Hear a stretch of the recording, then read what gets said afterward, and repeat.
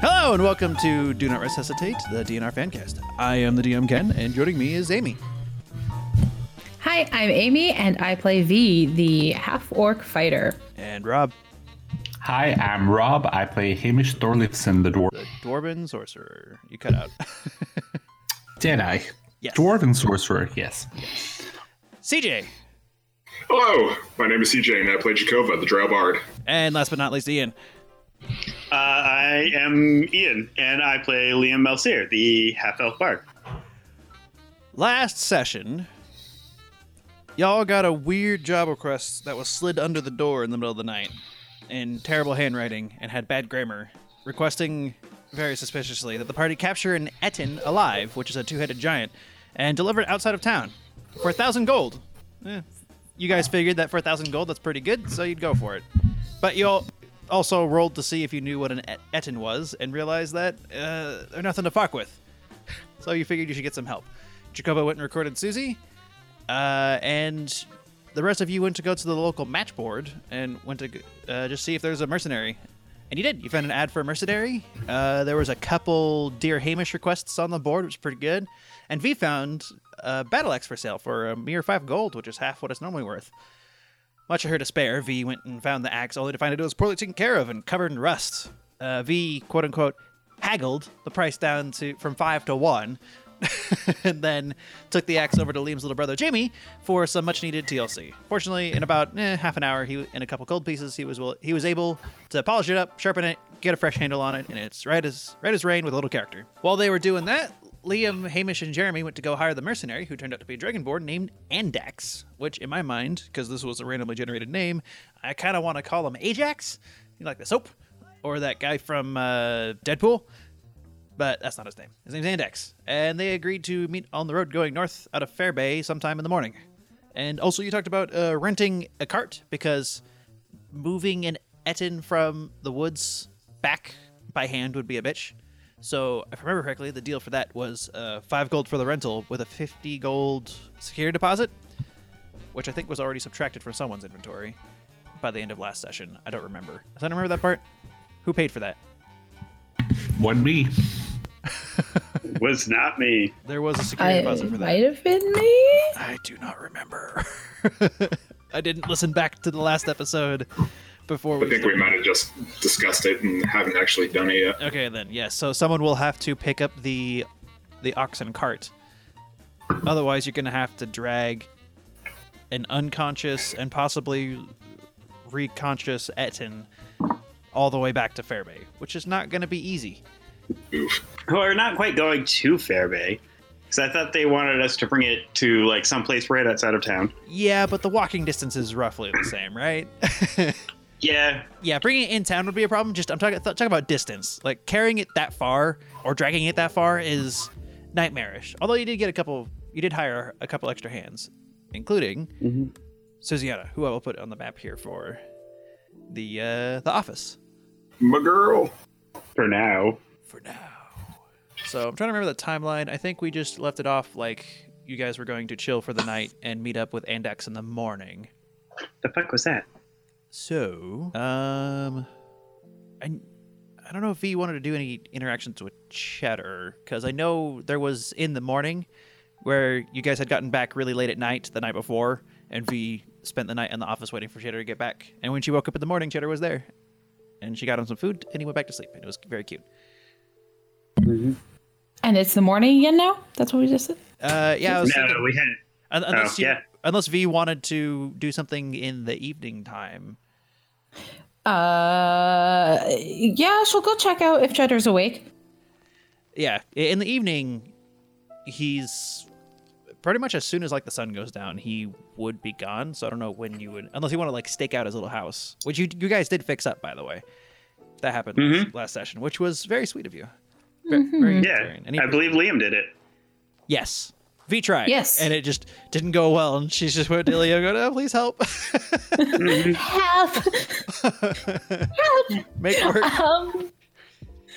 Well, I mean, if he's gone, it's not a big deal. They talked this morning, so, you know. Yes. So I figure there's no plans for the evening specifically, unless Liam wants to try and stake out Zill. other than that, we can fast forward to the morning, and you can get the ox cart and meet up with Andax and Susie. I don't think Liam would want to. I feel like if Zill were to find anything of significance, he would just leave a note or tell Liam. Yeah, and the one time you did find him, it was something like 2 a.m. So, like, Yeah. you'd be waiting up really, really late to stake him out. So, Yeah, and sleep's important. yes. So if we just want to fast forward through the morning breakfast ritual, Hamish is just conked out somewhere, snoring like a rock slide, sawing logs, and just cooking breakfast. We can maybe jump ahead to leaving Fairbay for this interesting hunting mission. Sure. Let's do it to it. So let me quickly jump It's gonna over. be so weird. Yeah, so everyone will be meeting up. So there's this main road going northeast out of town that it goes out that way a bit and then goes north. And if we go to the Theria map, y'all were supposed to be going to the High Mantle Forest to find this Etten.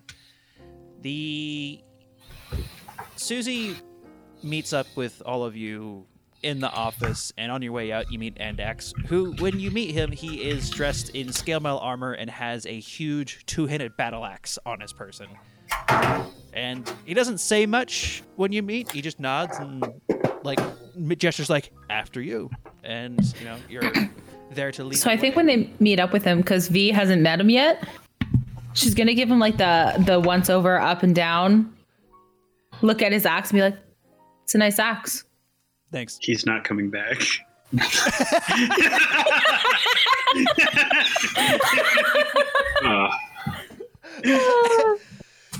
An accident's going to befall him, and B is going to have a new axe. An accident. This is going to be the first major death in the story, isn't it? Andax in the woods. You say That's major. And we're going to have to investigate a body in the woods. I was just happy for V to have an axe bro, okay? Yeah, that's what I was like. Axe bros. She's not gonna steal his axe. She's got her axe set up. Yeah. We walked into a fairly prominent house, and the first thing she wanted to do was steal like a 2,000-pound statue. Yeah, but those guys are assholes. And you have never met this person I was gonna say before. the same thing. You don't know Andax. He could be a dick. He uses axes. Obviously, he has good taste. There were people in the Fang who used axes too. Oh, The yeah. jury's still out on him. He can be redeemed. Listen, she's not gonna murder him in the woods for his axe, okay? She's got 2 battle axes. Well, Two? You have 3, don't you? No, I have 2 battle axes, 2 regular hand axe. No, Oh, 1 okay. regular hand axe, no wiggly hand axe. Billy Andax. I can't wait for that thing to sprout arms and legs and start running around. Same. It's gonna start talking, and it's just gonna be the chicken from Quest for Camelot. I know I've referenced that more than once, but I'm pretty sure that's gonna be the case. I haven't decided yet. We'll see what happens. I think that's gonna be determined by rolls. We'll have to see what the dice say the magic does to the axe. Well, I haven't brought it yet to the smart circle, the one that makes things intelligent. So Yeah, right now it's just animated. it's just animated. So- We got to give it some life, you know? Yeah, that's not cruel. We're not having this debate again. So, The guys look a road. do you want me to roll for another hurricane? Well, don't roll a 1, but yes, Here we go. 5. It's not a one. Once again, Not a 1. y'all can't travel at all without it just being rainy and shitty. Doesn't slow you down at all, but it's not fun. But the tricky thing about the High Mantle Forest is that, unlike the undead who are very near the edge, the Etten isn't going to be so kind and convenient. So we're going to need some survival checks for tracking. I'm good at those. Someone's going to have to hunt this thing down. Yeah, I'm gonna defer to V for that one. Oh, wait, I'm not as good at this as I thought I was. Probably better than I. I mean, she's gotten by. Hey! 21's not bad. All right. Fantastic. So you enter the High Mantle Forest, and entering in from your usual route, this is a pretty well-traveled path for all of you at this point. You have some trails that you recognize. You pass by the magic circle. You poke your head in. There's no new undead for some reason. Because I'm trying to think of the timeline. It's been like 4 or 5 days, maybe. I'm not sure if it's even been that long since the guard came in and wiped out, exterminated all of the undead in the area. And then Lester got blown up. Regardless, where you found Jeremy, no new undead. Which is good news, I suppose. But reasons for that are unknown at this point. But you also know, yes. Any changes to the circle? None that you see. It looks Okay. the same old scorch marks into the ground. So, with that survival check, you do know that Ettins, like most giants, don't just hang out near where people would tend to be. So it would probably be much deeper into the High Mantle Forest. And V knows exactly the kind of area they like to find. They like to be near the larger trees where they can... It acts like a windbreak. It hides the sounds of them moving around. They tend to be safer in that area. And as she starts going around the bushes, she starts noticing some of the footprints. They're like real big. And she even comes across one or two that aren't Ettin footprints, but also concerning, some troll-like footprints and maybe some lesser giant footprints, but they're kind of old and not too much of a concern, other than that they're there. So it might be an important thing for V to share with the party that Ettins are not the only big scary things in the High Mantle Forest. But she does find some fairly fresh tracks heading towards the heart of the High Mantle Forest. And as you get traveling a little bit closer, you start to smell a little bit of smoke, like a campfire. And you enter this clearing. And in this little clearing is... Calling it a hut would probably be a little generous, but like a lean-to, where there's a couple trees that were ripped up by hand, probably. A bivouac? Yeah, that'd probably be a good way to call it. Let's see, what's a bivouac?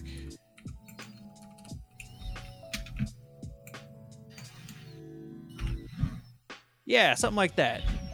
Yeah, bivouac. So fairly simple, but it's shelter. And there's a simple fire in the middle, and staked over the fire is like a whole deer, just on a spit roast. And it smells pretty good, but this is like a bonfire to cook a whole deer for one creature. And you do not see it, but you seem to have found its camp. Well, I mean, it's going to be back soon-ish, because the deer is cooking. Well, you also can't exactly see inside the bivouac unless you angle yourself directly into the opening.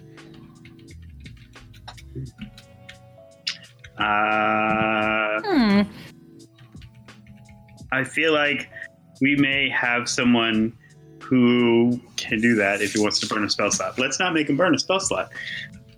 Let me just. How do I? Well, Jeremy, where is it? I don't know. Liam is going to sneak up and take a look inside the bivouac. Oh dear. Okay. Ooh, 22 stealth. Fantastic. Yeah, you are silent as the night.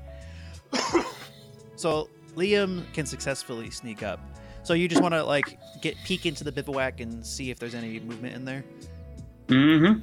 So looking into the bivouac, you see a little pile of tree branches and roots that's almost looks like a bird's nest, but it's got this huge indentation where the Ettin probably sleeps, but it's not in there. And there's a huge pile of bones in the corner of all the other animals it's eaten. Okay.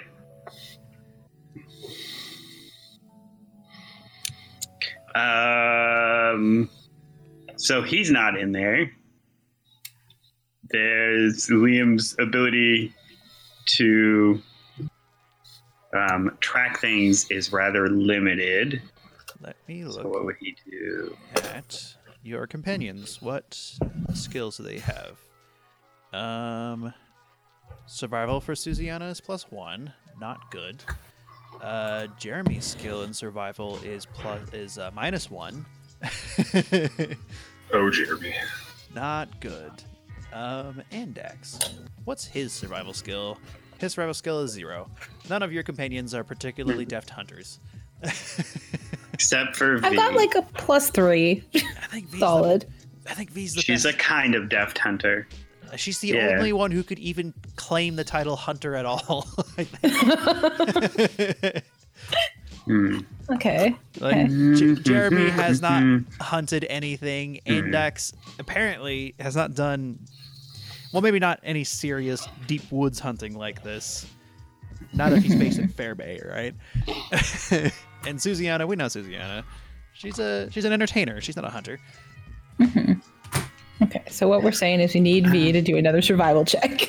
Yes, I think that's what we're saying. Yes. You So- could have Hamish do it, but I wouldn't recommend it. Oh, Oh 9. no.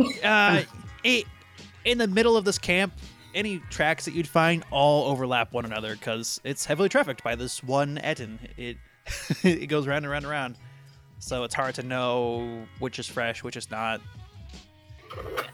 So I imagine she just like walks around, takes a look at a few things, and turns back to the party and just shrugs like, Yeah, like, I don't know. Yeah, everything gets a little hazy from here.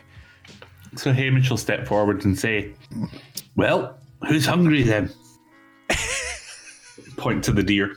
How does the deer smell really good or like? Oh meh? yeah, oh yeah. Oh yeah. Oh yeah. It's skinned and like it's missing its head, and it's been gutted, so it knows how to clean it, and it's just roasting over the fire, and it smells fantastic. V might drift that way. Like it does smell good. Is she gonna take a bite? no, V, that deer is too small for you. It's a pretty big deer. In fact, It's Saria, so it could weigh something like 3,000 pounds. We don't know. and Yeah. actually, hold on. Let me determine how large this is. Let me roll. 12 tons. Hold on. Well, let me roll a d10 on a scale of 1 to 10. Let's see how big this deer is. 9. Yeah, this is a big deer. Like, Oh, yeah. this was a full elk. This would feed a family for a week or more. It's a lot, and it smells amazing. Mm. Does V take a bite? That's a good question. Let's just see. Nah, she doesn't. There's more important things to be done rather than eat some Yeah. very delicious smelling deer. Hamish does.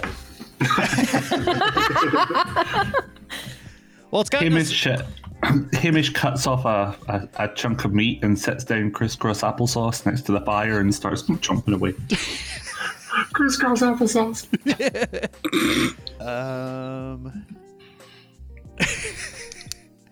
Okay. Everyone roll some perception for me. Perception. 14 from Liam, 13 Jehkovah, 15 Hamish. Perception. 7 Vivian. Andex is also going to have some. He rolled an 8. He's not very interested. He's a little distracted by how delicious that smells. 8 from Suziana. Come on, Jeremy, you can do it. Oh, Jeremy. That's a 0. Jeremy rolled a 0 in perception. That is nothing. Is this our first 0? I don't think so. Okay. That might be Jeremy's first 0. I don't think it's the first 0 from Jeremy. I think all of the zeros that have happened are probably from Jeremy because he has some not great stats. Like, he's got some good dex and he's got some good charisma. He's very charming and he's very quick, but he's not strong or tough or wise. He's kind of smart, but not super smart. So he's, little this, little that. So I'm looking at these. Honestly, Hamish and Liam and Jehkovah, all of you hear some thumping and rustling a little bit distance north of where you are. Liam is probably going to kind of like stand up alert as soon as he hears something that could sound like heavy footsteps, and probably shoo everybody out of the camp with warning that he might be hearing Zed Eden. I thought the point was to get the Etten. Why would we run away from the Etten? So we can attack him first versus him attacking us first. Fine. I mean, you could stay here if you'd like. I won't stop you. Just ready up. She's gonna give him a look like, yeah, you could stop me if you wanted to. Okay. Uh-huh. Whatever, buddy. Uh-huh. Do you want to test this theory? Because I'm pretty sure you do not have a very good wisdom. Oh, it's cheating if you use magic.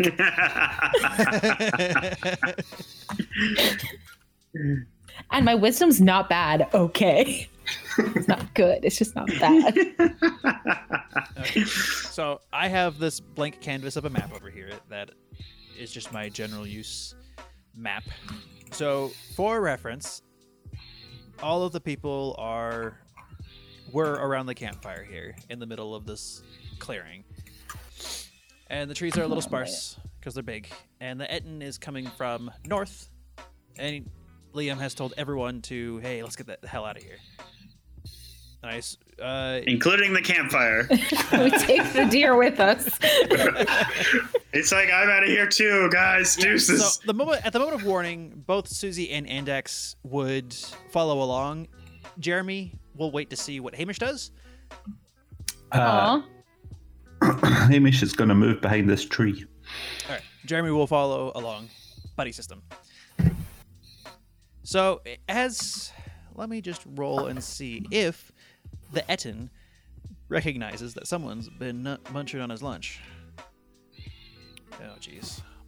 But he has advantage on perception checks. So... Oh, wow. Drop a 1 to get an 11. Yeah. Ouch. Not a high check. That's the thing. He's got 2 heads, so Ettens have advantage on all perception checks. It's kind of crazy.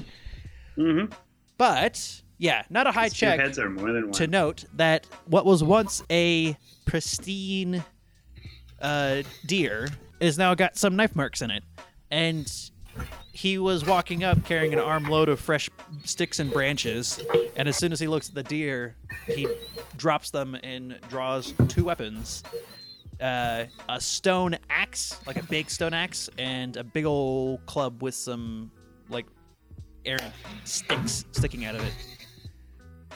So like a root ball kind of thing. And it's looking around. And it's going to roll another perception. Everyone roll some stealth. And we'll see if you can successfully hide. Because everyone's hiding behind trees, let's give a +2 to all across the board.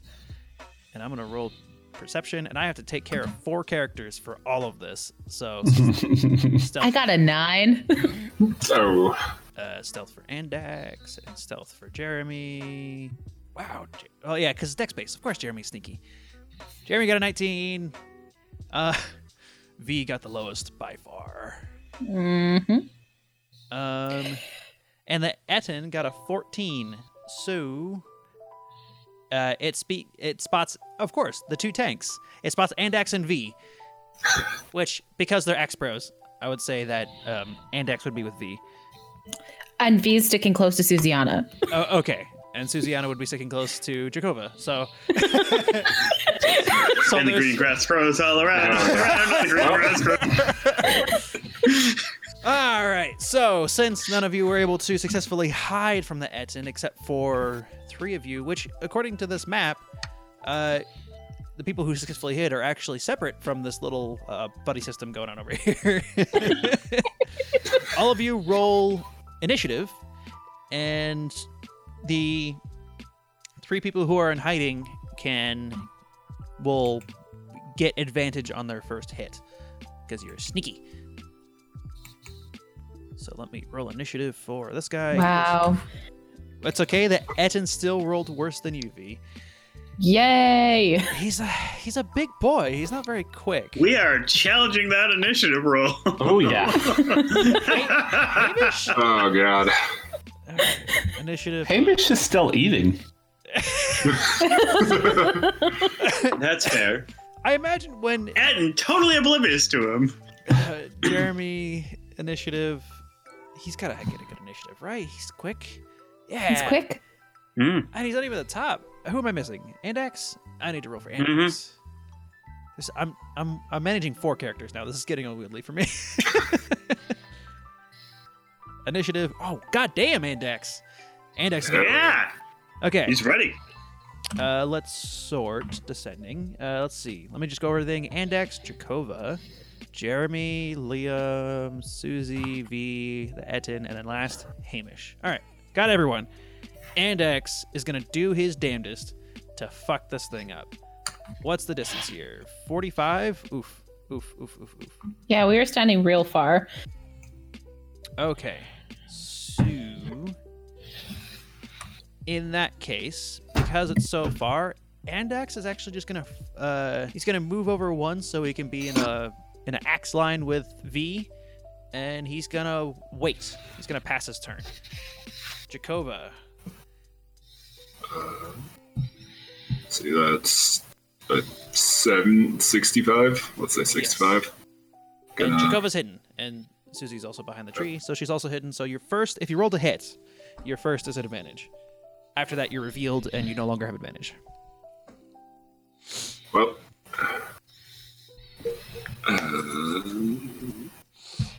fuck! I'm barely out of range for Fairy Fire. God damn it. Unless I'm still barely hidden right there, or probably not. It'd probably be best if you didn't move because you're hiding behind the tree. In my mind, this is like in a action movie when you got that pistol to your chest and you're hiding behind cover. And you turn around, revealing yourself to point the gun. So like the moment you leave cover from the tree, you're revealed. So it's really take that first shot, and then after that, it's normal combat for you.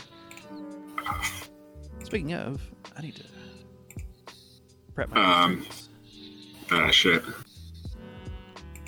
I really don't have anything. Can I hold my action? Can I hold my turn? Yes, you can hold action. Do I? So hold action basically is you use your reaction to use an action in the future on trigger. So like when you get in range, like when the Etten takes its turn and it gets in like your 60-foot range for an attack, just say that when that happens, you shoot a firebolt or whatever your attack is going to be. Yeah, you have to declare the action that you're preparing and a trigger for it. Yes. So I assume it's when it gets into range because the known people are, kind of in the open here. Right, yeah. So when he gets within 60 feet, I'm going to do Fairy Fire on him.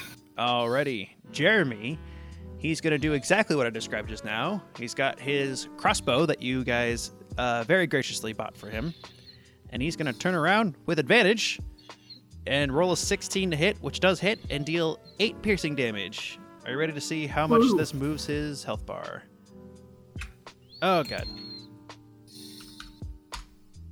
There we go. Oh. 8 hit points.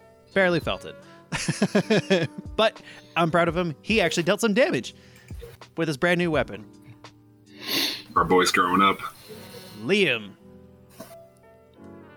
Liam is within 60 feet of the Etten, which is a pretty standard There's a pretty standard minimum range for a lot of spells. It's like 30, 60, then 120, and Ian is muted. Hey, look, turns out I'm muted. Yeah, I know I'm 60 feet. I don't think I want to do that at the moment. Do I want to do that? Where is that ruler? Where is that ruler? There it is. Yeah, they changed the ruler symbol a little while back. So I'm still getting used to it. 40 feet. I don't think I have 40 feet of movement because I am not a monk. I have 30 feet of movement. Okay. Who?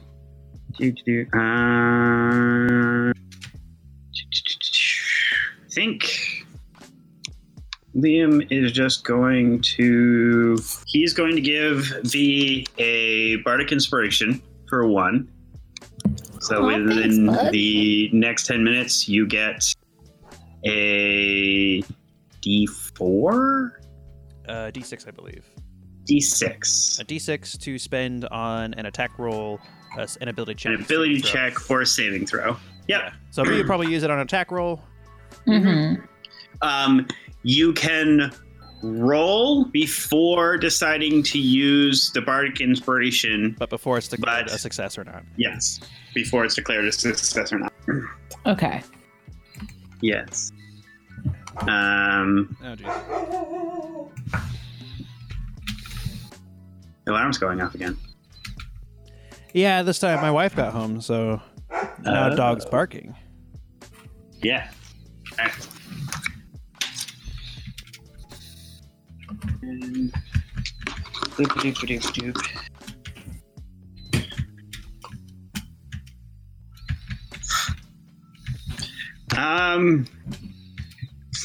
I think that's it. I think he's just gonna stick right there. All right.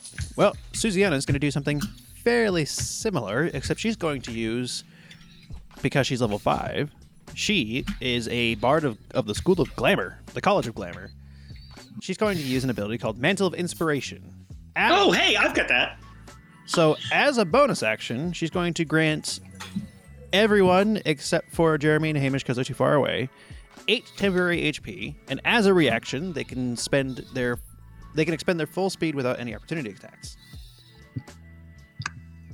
As a reaction. As a reaction. Yes. So if you're readying any actions, you can't then use your readied action. But the Etin is not likely to get to you. Andex is not going to move given the opportunity. But he is going to take that 8 temporary hit points. Does that go in the blue bubble? Yeah, however you want to track it. Okay. I put it in the blue. It works. And then as her action, let's see. So consume one of her Bardic Inspiration. And let's see.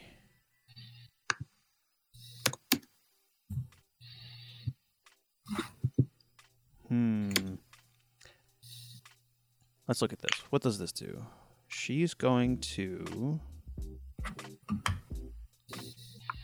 walk over to V and cast Enhance Ability,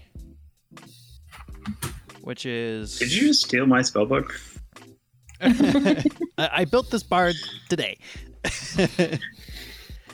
Gain 2d6 not the endurance. I was gonna go with the full strength. Advantage on strength checks, and your carrying capacity doubles. So does that mean advantage on attacks? Yes, because an attack is a strength check. No, an attack is an attack. Strength checks are things like grappling or strength saving throws or stuff like that. Okay. And that was move 15 back, so she's going to expend her whole movement to go up from behind the tree, give V a chap on the shoulder, and then run back behind the tree. Stay in cover. V's turn. So she's going to give a smile and a thumbs up to Susiana, and then go 5, 10, 15, 25, 30 up to there. And say, hey, ugly, over here, and toss one of her axes at him. The wiggly axe or just an axe? Yeah, you know what? She'll start with the wiggly axe. Okay. Well, first, roll a strength check for me at advantage. Woohoo. Probably should be a dex check, but you have advantage on strength checks, so. Yeah. How do I do a check again? Because I see the button for saves. In the skill section, you should just have an unskilled strength check at the very, very bottom. Oh, yep, okay. 22. So, for the wiggly axe, for this attack, you're going to get +2 to attack and damage if you hit. Oh, okay. Because you figured out the timing of the wiggly, so when you throw it, the arc of the wiggle moving forward is timed just right with the swing. And it gives you a little extra oomph. I could use a little extra oomph. Okay. So here's the hand axe. 17? 17 hits, and that's another 7 damage. And now your wiggly hand axe is just stuck in its shoulder, wiggling away.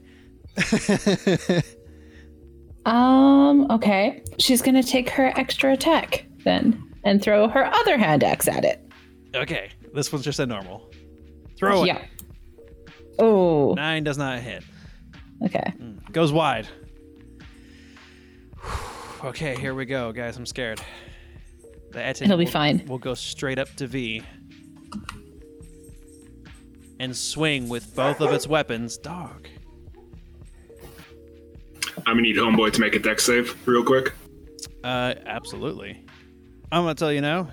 His dex, He probably didn't. not good. 8. I'm pretty sure your DC is higher than 0, but probably also higher than 8. Yes, it is very much higher than 8. Because DCs are 8 plus your modifier plus your proficiency. And I know your proficiencies too, so even if you've got terrible modifier. Isn't there a section that says what your DC is? It's in the spellbook, yes. There's a whole table that shows all of your DCs for all of your classes. And also in the spell for the save section, there's a drop down that allows you to pick which one. So you drop it down to your bard save and it'll automatically give it to you. So it fails. It has fairy fire on it now. And let's see. I'll give it what symbol should I give it? Ooh, how about this target? That seems appropriate, right? Advantage on all hits against it. It's now glowing. Hell yeah. What color is it glowing? What are there options? I mean, there are options. It says blue, green, violet, but let's say violet. I say it can just be whatever you want. In fact, yeah, it says you picked violet. Boom, violet. That's what it's Hell yeah. just declare on the table. So the Etin rolled with its stone axe and with its clubby thing. The stone axe was 23 to hit. Yeah, that'll hit. For 12 damage. Okay. Buy temporary hit points. And the clubby thing critically fails. That'll miss. Yes. And a flat D20. Or no, I saved for Andax. What didn't save for the Etin? Not that it matters. Oh, would have been even worse if I keep the die roll. The Etin has a -1 to Dex. Andax has his +0. Nice. Andax is more Dex than the Etin. Well, that's the Etin's turn. It swings a couple times pretty hard. It seems like those temporary hit points have already put in some work. Hamish. Hamish is the end's got us back to the fire now. Okay, so Hamish is going to Control flame. Step out from behind the tree and cast Control Flames and expand the fire into the Etin's back. Perfect. All right. What rolls are associated with that? Good question. Is there an attack roll for that? You instantaneously expand the flame 5 feet in one direction, provided that wood or other fuel is present in the new location. So essentially, it just sets that square on fire. Okay. Does it have a damage associated with that? Well, we could use... It doesn't. Well, let's use Firebolt. That's a D10. Or we could use the same as Create Bonfire, which actually does have a damage. Okay, thing. yeah, that does make sense, because it is a bonfire. You're just scooting the bonfire. So it has to succeed on a Dex saving throw or take a D8 fire damage. Well, I'll tell you right now, that's not going to happen. 13? I mean, that's not bad. What's your DC?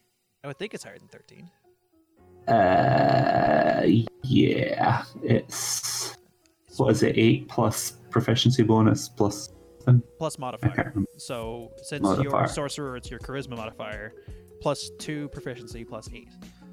So, okay, so minimum of 10 for your level. That's gonna be 13. So it meets. Yeah. Damn. So it notices the bright light and scoots like, ooh. It gets slightly warm. Yeah. Which is quite nice, as far as it's concerned. All right, back to the top of the initiative order. Andax. We are now within range. Andax is going to use 2 abilities right off the bat. He's going to use his fighter archetype ability. Let me go over to that. He is going to use Fighting Spirit because he is a samurai. So, he gains 5 temporary hit points and then gains advantage at all attacks this turn. However, 5 temporary hit points is less than the 8 he gained from Susie, so the temporary hit points aren't worth it. But, advantage on attacks. That's going to be very useful. That's important because he's going to use his feat, Great Axe Master, which says that he's going to take a -5 to hit for a +10 to damage. And he rolls a 3. All my test rolls showed him rolling really well, and he rolls an 8 actually with advantage. But that would have been 18 damage. Would have been pretty great. Would have been pretty great, but he totally biffed the roll. He tried. I think he might be a little intimidated. That's a great axe. So he walks up and he takes his huge 2-handed battle axe and he goes for a swing, but I think he misjudges the length of the axe and comes a little short. But now it is Jehkovah's turn. It is Jehkovah's turn.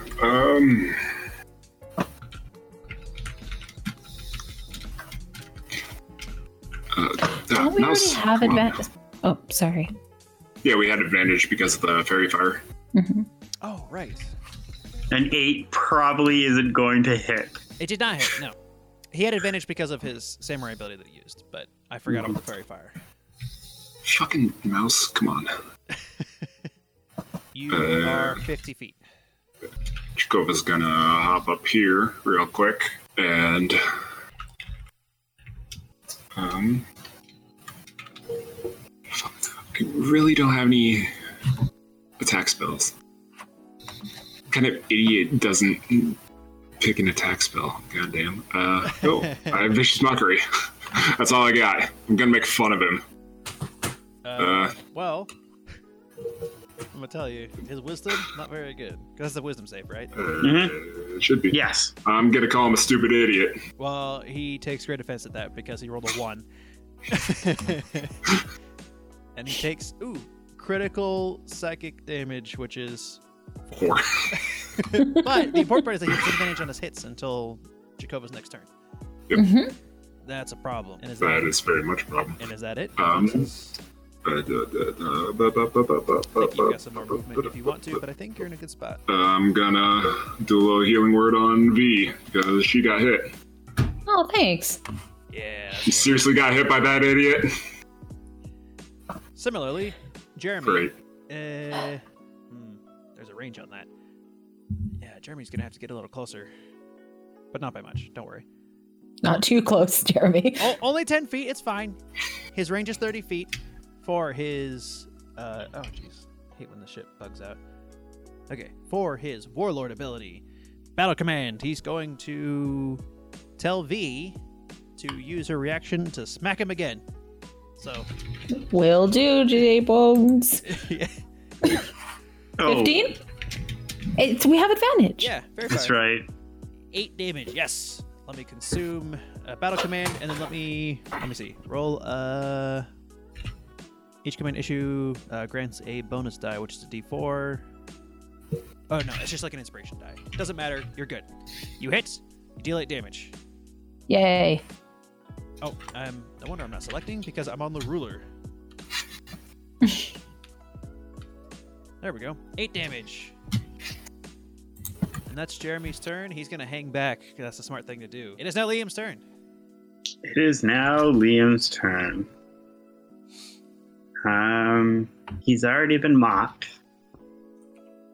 So that's not useful.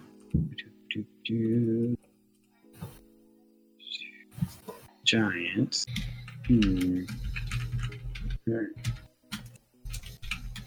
Oh, there it is.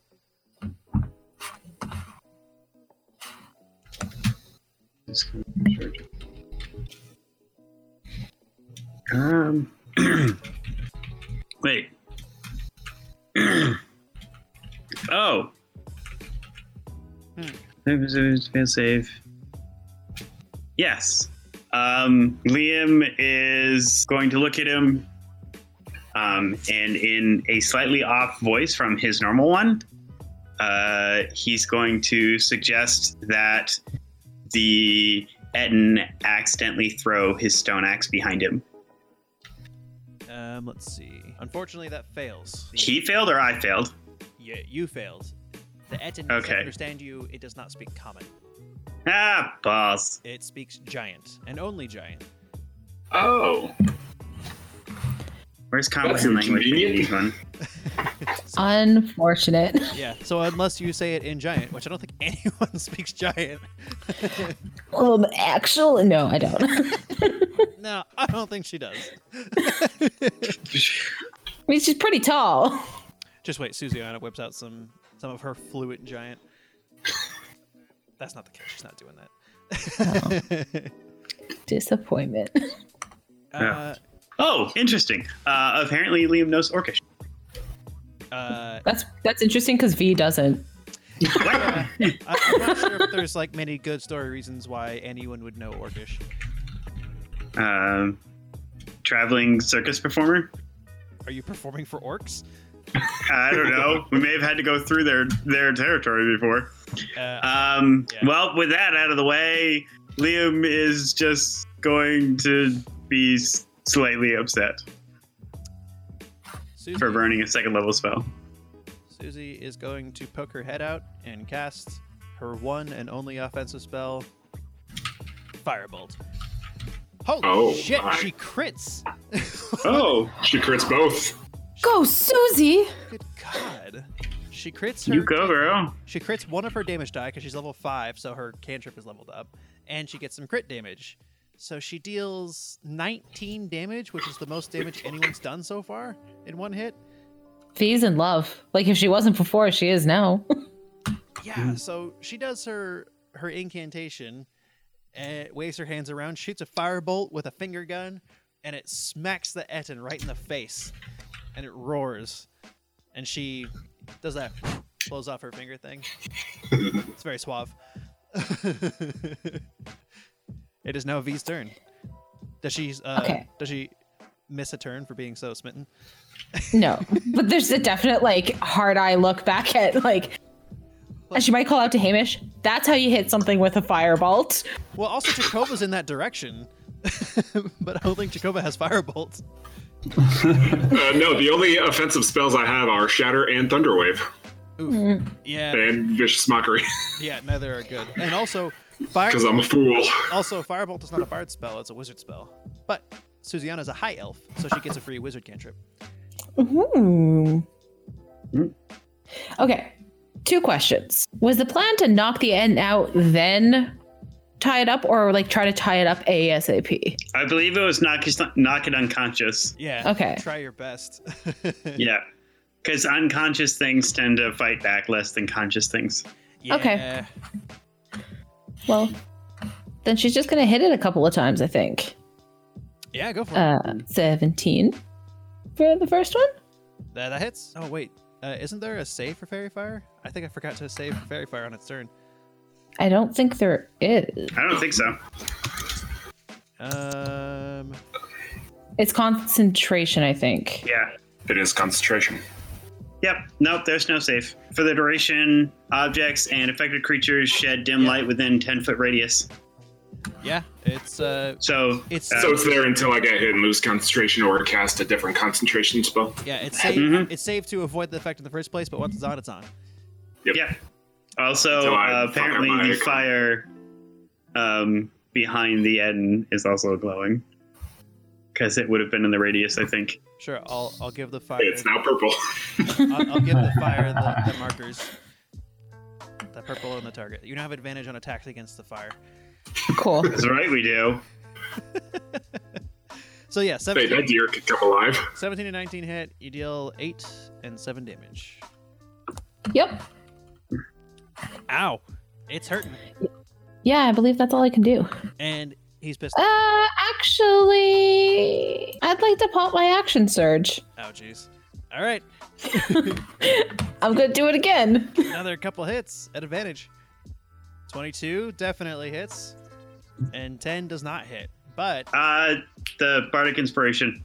Oh, yeah. Well, I know the result, but I mean, you could roll yeah, 5. Yeah, 50. That'll make a hit. Yeah. Yay. I was going to say, Ken didn't really give us much opportunity to say. Because I forgot about the Bardic Inspiration. Yeah. So did I. -9. That's why I said something as soon as I saw the roll. -3. It is on the cusp of going down. Oh, I don't have anything Hamish else. is going to get all the glory. No! Or Well, Hamish has to hit him first. Wait, did we skip Jeremy's turn? No, we didn't. It was at the beginning of the order. I lied. yeah, he's pretty high up there. He's right after Jehkovah. Yeah. And he made V attack. So Yep, that's true. it is the Etin's turn, and it rolls with disadvantage an 11 and an 11. Those will both miss. Well, he's all fucked up. Are you gonna bring it home, or is Andax gonna bring it home? No, Hamish is gonna. Oh, we're trying not to kill it, aren't we? Yeah, it needs Yes. to be non-lethal. And I don't... Can you do non-lethal damage with spells? I have no idea. Hold on. I don't think you can. I think it has to be like a. I think it has to be like a physical attack. Yeah. All right, we could do that. Probably not. Actually, I'm not sure I can. I can reach him. Reduces a creature to 0 hit points with a melee attack. May choose to knock them out instead. So it has to be a Okay. melee attack. No crossbows. No spells. So Hamish is gonna like wipe the grease off his shirt as he like walks up to this Etin, and he's gonna take out his light hammer, He's going to use the bone that he was eating off of. and he's It's kind of Gonna- like you'd pull out a piton. Punk him with a piton. and he's gonna like try and crack this Etin across the knee with his light hammer. All right. And Damn. successfully knocks it unconscious. I hate that. Waltz is up there. Punk. Like Down this he thing is goes. staggering. Hamish just like walks up, looks up, just kicks it in the shin, and it falls over. Knocks himself out on one of the rocks for the bonfire. So you are now out of combat, and you've successfully knocked out this Etin. And Hamish is gonna just casually reach over and cut off another hunk of back to Jeremy. He's handing one to Jeremy. Or is No, he's just strolling back to Jeremy. Oh yeah, Just like as if that was just like, you know, a casual thing. yeah. It was on the way knock to. out an Etin. He was just on the way to get some meat. So I just remembered something. Yeah. Did we actually say that we got the cart with the ox? We discussed it. I assume you did. Okay. Like, because I just wanted to fast forward through like areas. Yeah. Okay. So we should at some point figure out how they got paid for. So someone needs to drop 50 gold, and then hopefully it survives the trip back. 50 gold. Yeah. It's 5 for the rental and a 50 gold Mhm. security deposit. Oh, Because God. that's like the price of the cart. So if the cart gets destroyed, Yeah. you're basically buying the cart. You break it, you buy it, and you have to pay Yeah. that up front. But if so it's a total of 55 gold. So if you bring it back in good working condition and unharmed, then you get your 50 gold back, and you paid 5 for a rental of the oxen cart. Am I imagining things, or did we have a discussion about how Hamish needed to put the security deposit down because the likelihood was that he would set it on fire? That does ring a bell. That seems plausible. Yeah, okay. Hamish will put down the deposit then. All right. Yeah, put him on the hook. He'll have grumbled about it and then gone, yeah, okay. Fair enough. And then handed the guy Jehkovah's wallet. No, I'm just kidding. Free market. Yep, Free free market. So Just free go market bottom of is, drinks yeah, and exactly. All right. So, as soon as the Etin goes unconscious, Stacey's gonna walk right up to the deer and like cut a big old chunk off and start munching on it. And Andax is going to try and help tie up the Etin with some rope. V's gonna join Susie at the deer, grab like a chunk, and say, "That was some nice shooting out there." And like as V says that, as she's like taking a big old bite, and she does that thing where she tries to move the food around and puts a mouth or her hand over her mouth and go, "Oh, thanks." Yeah, and she'll just like eat in silence next to her. And Jeremy's going to try and help tie up this Etten, and Endax is going to look over to V and be like, can you help with this, please? Yeah, I'm coming. And she'll come help tie up the Etten, I guess. Okay. With a Hamish wink at Susiana as she walks away. Hamish will wander over and he'll be like, so, once we get this giant thing out of the way, when do we fight the Etten? We just did. What do you think an Etten is, Hamish? Well, I imagined that an Etten was some sort of half-chewed creature because it's been eaten by someone. That logic is pretty flawless. And Jeremy nods along. Yeah, that kind of makes sense. And Andex, who's unfamiliar with this panther, looks over to Hamish and then back to Jeremy and goes, "What? No, it's a giant." No. Just Let them. And like she's just gonna be like, "Don't, bro, don't do." Dude, smile and nod. And just go along with everything. And it is not worth it. And Susie's just smirking, like she gets it. This is just silly. It's a good show. Okay, so everyone who is helping try and tie up the Etten, this is going to be really hard. This is going to be a collective DC of 40. Okay. So everyone collectively needs to roll unskilled strength checks. I still get advantage, right? V does, yes. No one else does, though. I am going to cast Enhance Ability on our other tank in hopes that he also rolls well. All right, let's see. 15. And he is getting... He's trying to juggle the hunk of... Yeah, 15, 30, and then with Jeremy, that's 45, or 41. Or no, yes, 41. So we don't need to roll anymore. It takes a village to move the Etten around. But while it's unconscious, you manage to sit it up and then tie it together just with lots of rope. Just all of the rope that you can possibly manage. And in that same check, after you tie it all up, you manage to heave it onto the ox cart. And the ox cart creaks loudly, like concerningly so. But you manage to get on the ox cart. Woo! Now, the tricky part... Unfortunately, it is going to wake up in 1d4 hours. Yeah, that's the thing, right? So, let me roll the first thing. 1 hour. The first time he knocks it out, not terribly good. So as soon as it wakes up, it's going to get to make a strength check to try and escape the ropes. Now, I'm not sure what the DC of this should be. Let's see.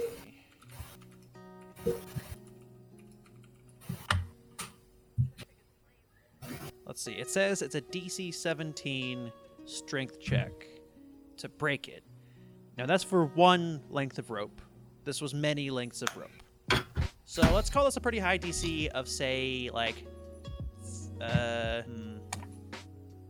let's call this 23 DC, which is, it's not likely to escape, but let's see.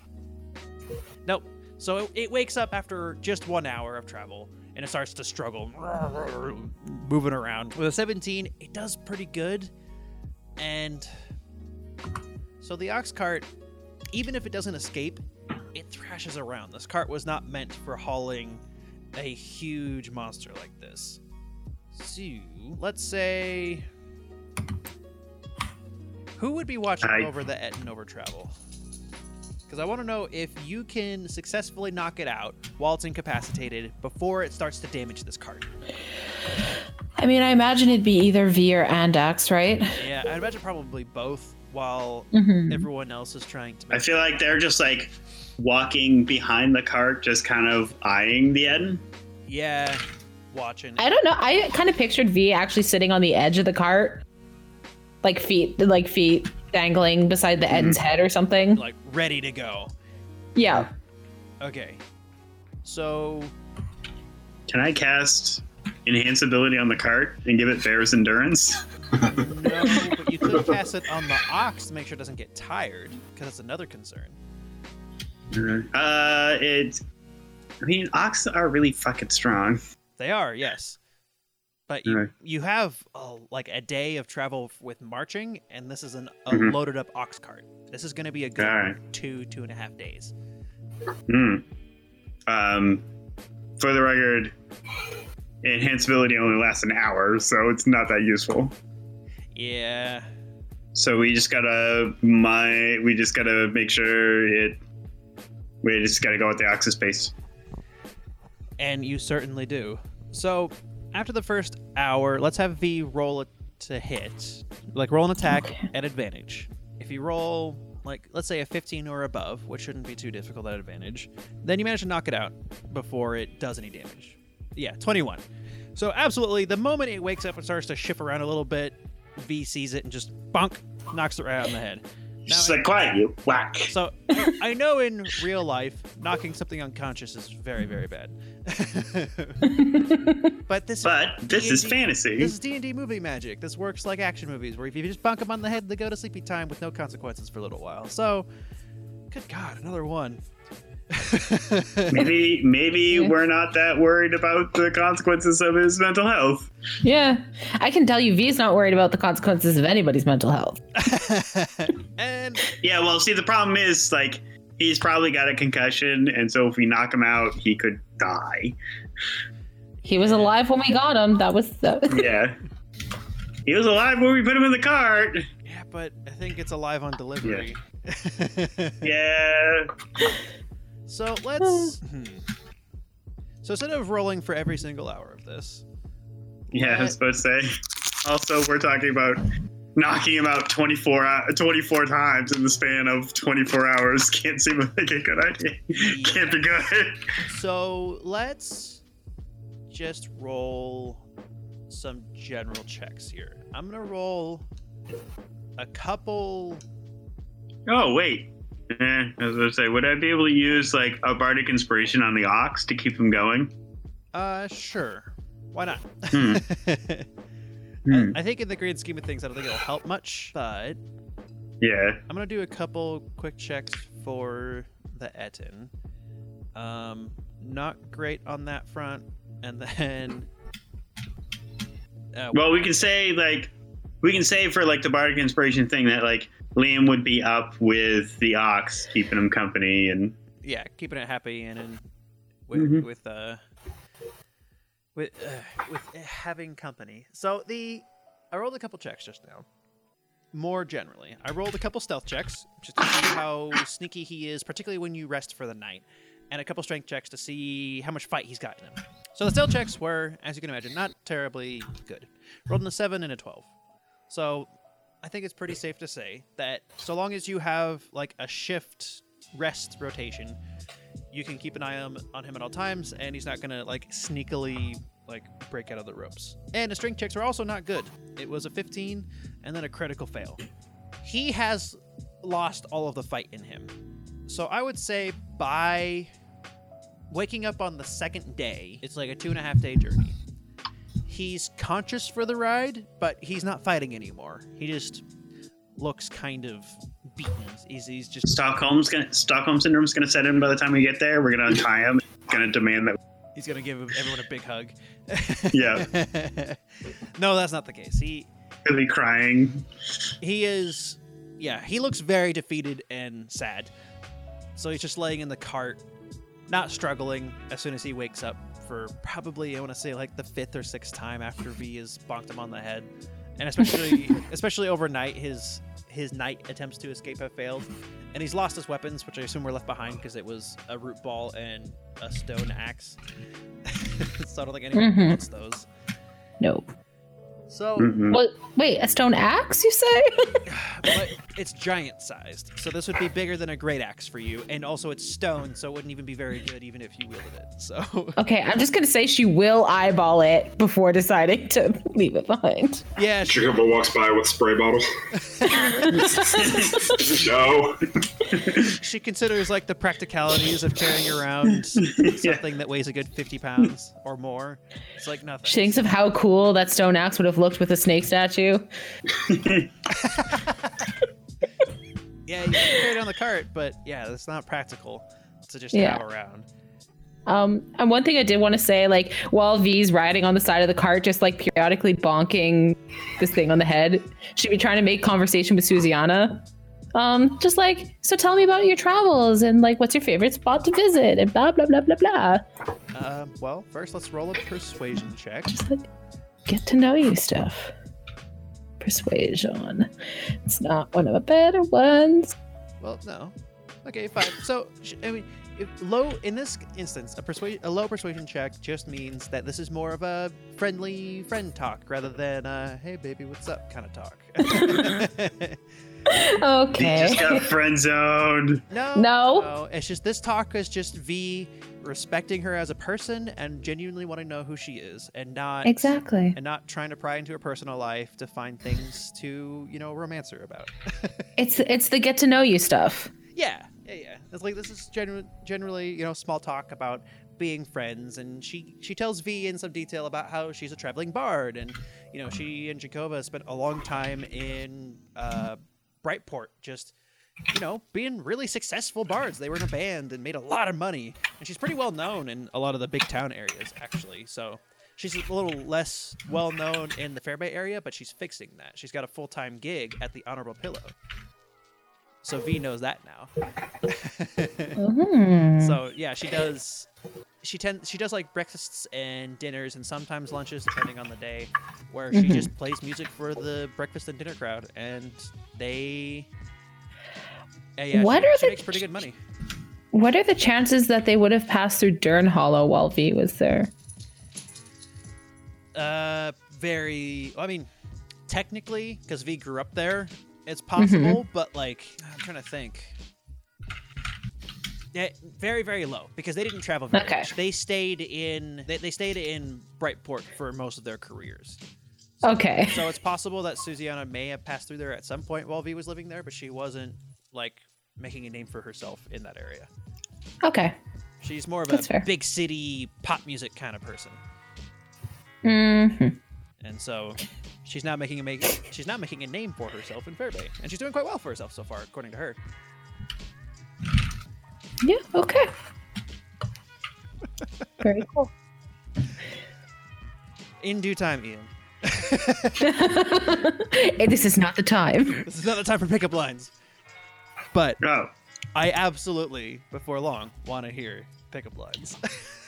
Hold on, V. I got a resource for you. Thank you.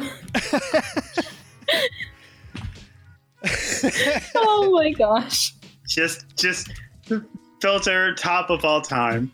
So, and the whole time that V's chatting up Susie, Andax is pretty much keeping to himself, staying quiet, keeping an eye out for things.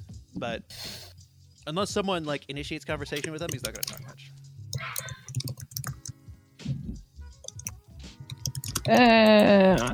Yeah, no, V is busy.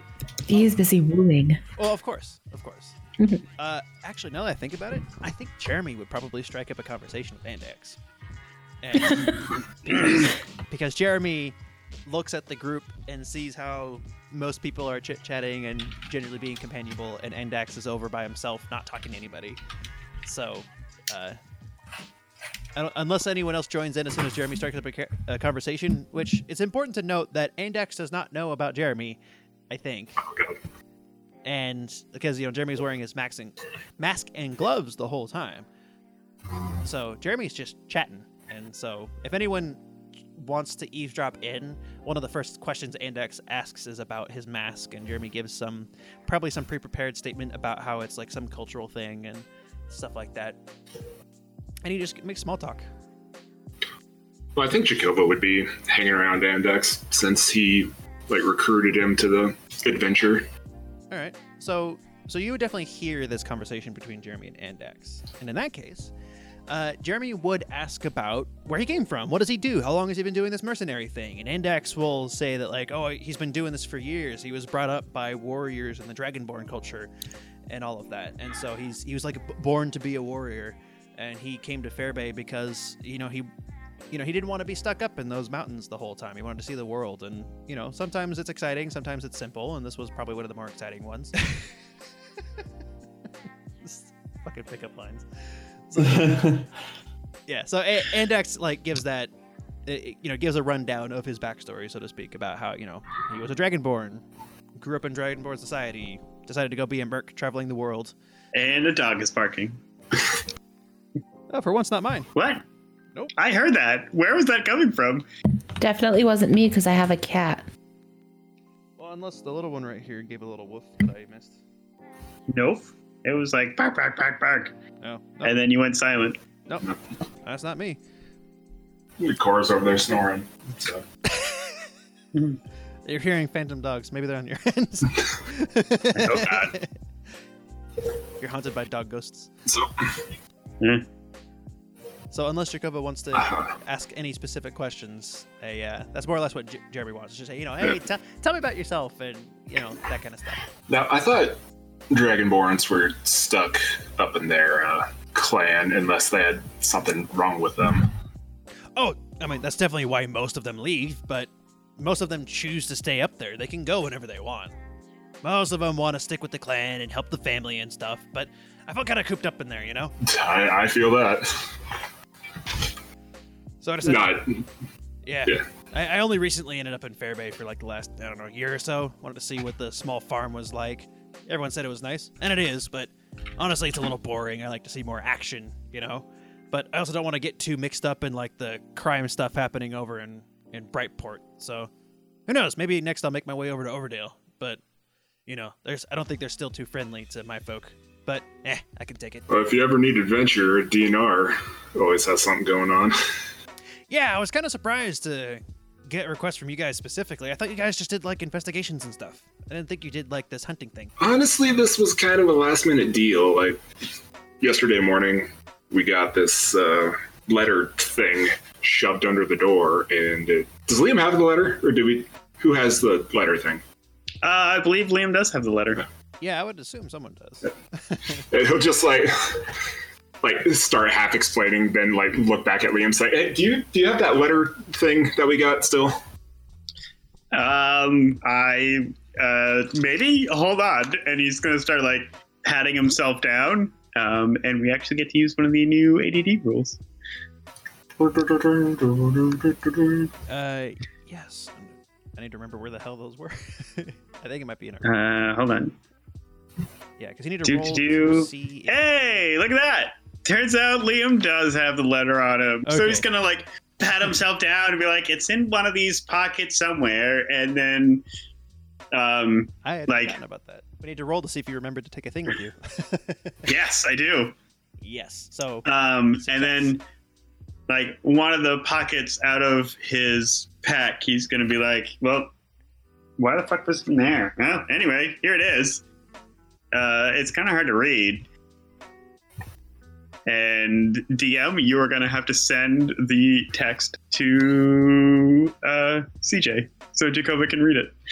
Oh, I thought he was just going to give it to Andex. I thought you were saying I had to send it to the NPC. Oh. Yeah, send it to the NPC. Send it to yourself. Yeah, hold on. Let me pull up the notes for last session. Session number 16. Yeah, there it is. And I'll just post it in the Roll20 general chat so that everyone can be reminded about how bizarre and awful to read this letter is. Oh, yes. So it's important to note that this letter is written like in chicken scratch. It's all capital letters. The letters are uneven and hard to read, and the grammar is bizarre. Like a 5-year-old wrote it? Yeah, almost. Yeah. Yeah, they're like short, choppy sentences, a lot of repeated subjects in every sentence. It's very odd. So does Jehkovah and apparently this creature is either an Etten or a large giant with 2 heads. Oh, I meant to write, it's a large giant with 2 heads. I like or a large giant with 2 heads. That one's a typo on my part, despite the horribleness of the letter. Maybe that's where Hamish got it from. I said an Etten or a large giant with 2 heads. So the letter differentiated, and they found a large giant with 2 heads. Yeah. So it couldn't have been the Etten.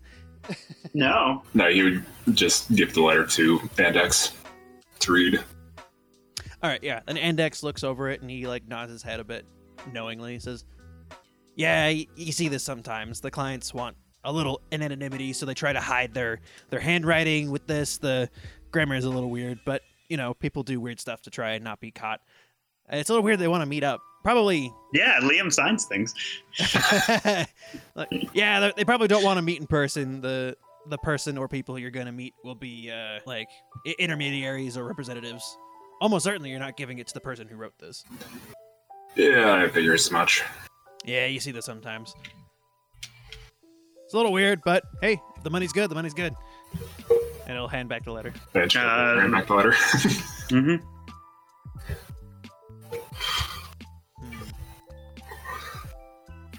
Yeah, okay.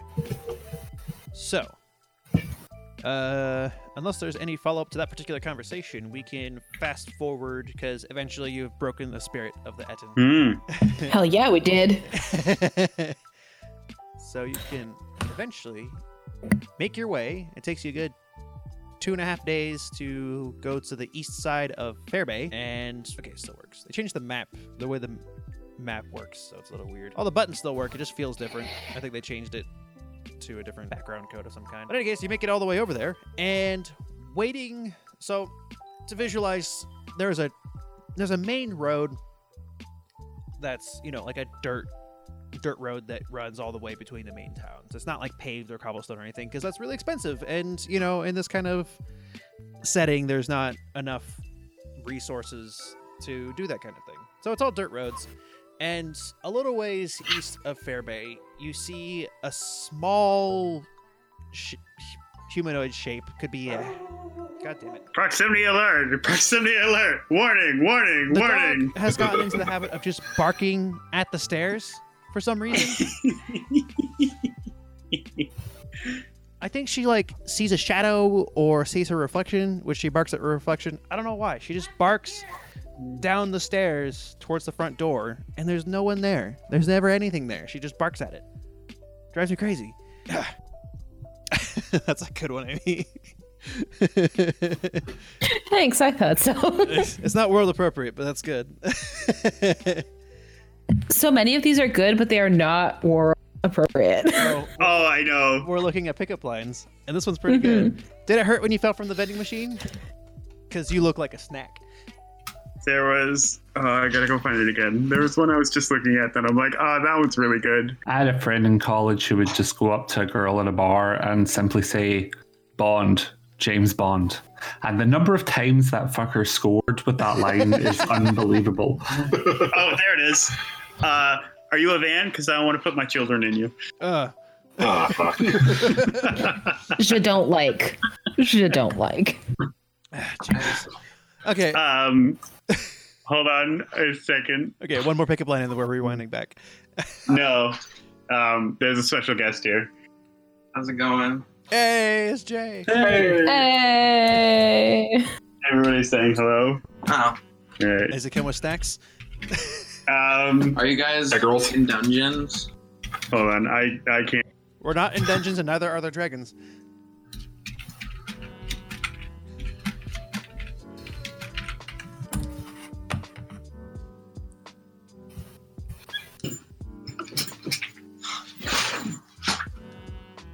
So if you think that last one was bad, I'm not even going to say this one out loud. Jesus Christ. Okay, well, I saw one. Give me a second. That was real. I'm not gonna say out loud either. It's for the best. This exists nowhere on the recording. Yeah. Oh, God. Yeah. Oh, yeah. I It's don't for want. our own safety. You know what? I was thinking I would just cut this, but this is lasting long enough. This will just be in the behind the scenes, and everyone listening to the behind the scenes is just going to be like, what the fuck are they talking about? Okay, this is like the 4th highest rated one on that Reddit that Ian sent me. Oh wait, it's supposed to start. Okay, wait, I missed a part. That's the beginning. So yeah. Oh, jeez. How? In what world is that a pickup line? That's just a pun. Well, it's not even a pun. It's just a rhyming joke, but it's good. Fuck. But Oh, God. It's terrible. but that's not a pickup line. I mean, it could be. No. Standards don't run very high in bars sometimes. Ugh. All right, are we ready to rewind back to Dirt Road? Yes. Okay. Don't need to stop barking. So it was literally the worst today. God damn it. I left. God damn it, Jay.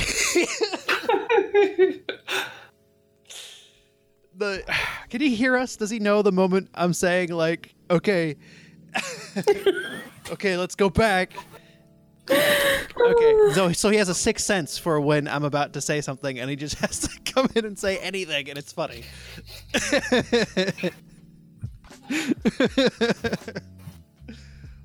Okay, perfect. All right, rewinding.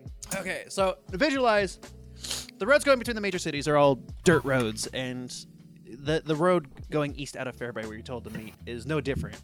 And along the roads, fairly close, but it's still several miles outside of Fairbury, there's some fairly large rocks near the road, and sitting on top of one of them is a small, like, cloaked figure, humanoid. Could be like a gnome or a halfling, maybe. Considering the clandestine nature of this whole thing, it's pretty safe to assume that this mysterious hooded figure is your person you need to be meeting with. Approaching this figure, it does not move much. The hood turns towards you a little bit and cocks its head, but doesn't say anything. And everyone can roll a perception check for me, actually.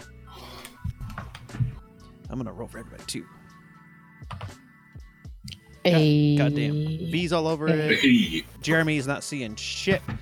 Skills. Oh my god, V actually has one of the highest. That never happens. Susie's right there with you, though. So is Jehkovah. Hell yeah, she is. And then perception for Andex. Andex isn't great. Susie, Hamish, wow.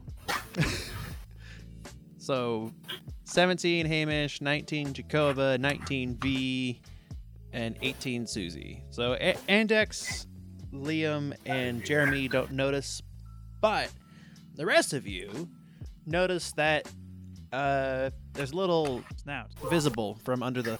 Is this the Rat King? Nah, the last time you saw the Rat King, he was kind of like hunched over, had a hunchback. It would be pretty obvious if it was him. Okay. Is it a rat? No. In fact, with your 19 perception check, you see some scales on there. Oh. So, not a rat. In fact, what creatures were east of Fairbury? Kobolds, perhaps? Kobolds. Mm-hmm.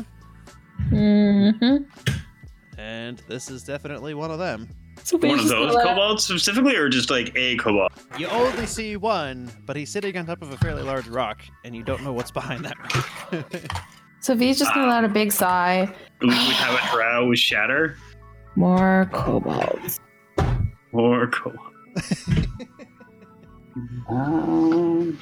Jehkovah will go up to it, if no one else will. All right. It will not speak until you speak. I assume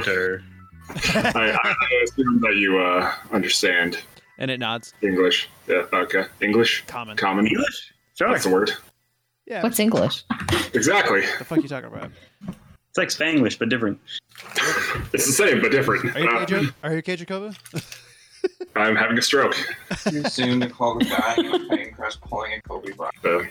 I'm going to assume that you understand Common and that you're the one here to pick up the large two-headed giant. I can hear Jay. Yeah, I know. I'm thinking I have to move to a different room.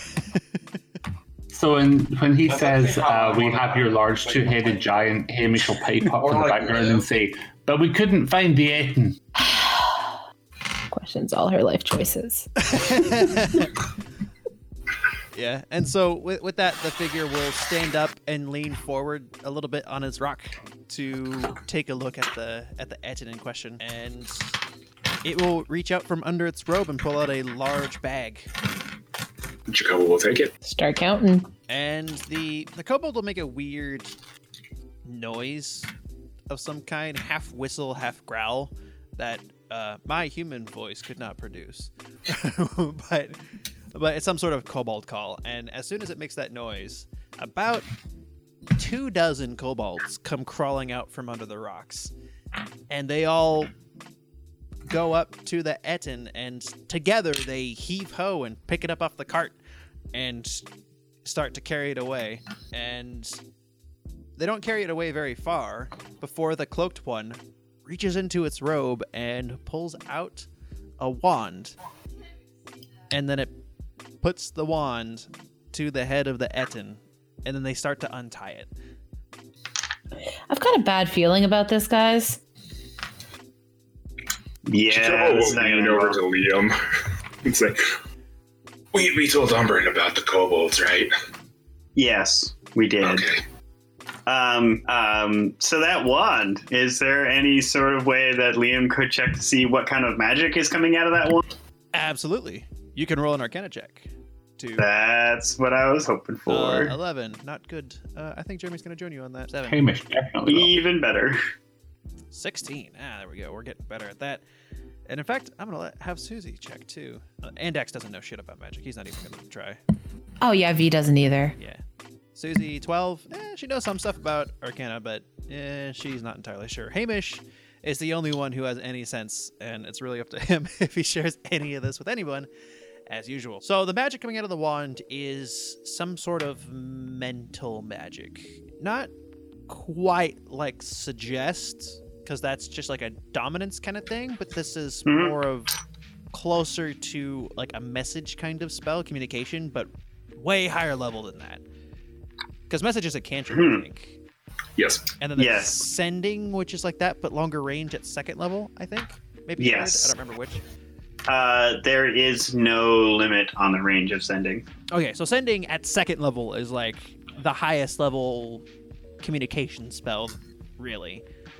So this is probably closer to like 4th or 5th level, some sort of communication magic going on. So Hamish, realizing this, is going to say, oh, if you're talking to him, can you ask him for his recipe? Because that venison is delicious. And the one wielding the wand ignores Hamish's request. I get the feeling that this is going to end up being bad later. Hamish is taking out his notebook and is standing there waiting expectantly for the recipe to be recited. So if people are just going to hang out and wait for a bit, the wand touching to the head lasts maybe 5 seconds, and then all of the kobolds start to untie the Etten. And then if no one reacts to the untying, the Etten will stand up a little woozy. One of the kobolds will hand it a healing potion, and all of them will just wander off east. The column is still on the horizon, by the way. Well, we just made their guard a lot tougher. Yeah, but I mean, they were more or less like, if you leave us alone, we'll leave you alone. Presumably, also, we didn't get paid. Did we get paid? Yeah, you did. Okay. I may or may not have been half paying attention because my boyfriend is terrible at being quiet. Yes, the hooded kobold pulled a huge bag of gold out of its cloak. Okay. So you were paid exactly as promised, and then they all wandered off and even healed the Etten. But when you guys... And as they ride off, as Hamish will call out, "What? No recipe?" And then he'll sort of lower his voice and be like, "Oh, well, I understand. Every cook needs to keep their secrets." So he'll put his book away. So V will look at Liam after he says that, like, they're going to leave us alone, and just, Overwatch was going to leave everybody alone too until they didn't. Yeah. And Andax is going to look at them and be like, "Yeah, you believed them when they said that?" And one important note, well, actually, let me roll to see how much Susiana knows about kobolds, because I mean, we had murdered their king once before. Yes. And then he came back. Not very good, but 13 is enough for Susiana to know that kobolds are not terribly smart or organized most of the time. Dog. And generally, things that are not very smart aren't very good at lying. Yeah, but the important part that Susiana is going to bring up is that kobolds tend to not use magic. Like. Oh yeah, no, that's fucking weird. Wait a minute, how far away are they? At this point, like, I think Andex and Susie would probably wait to make comments until they're out of earshot at least. Yeah. I mean, she says that kobolds don't generally use magic. Hamish shrugged and be like, yeah, well, axes don't usually wiggle on their own. Mice don't usually talk to orcs. It's just one of those. Hey, Jehkovah. Yes. Does your little invisibility spell work on other people? I think it does. I think it's touch.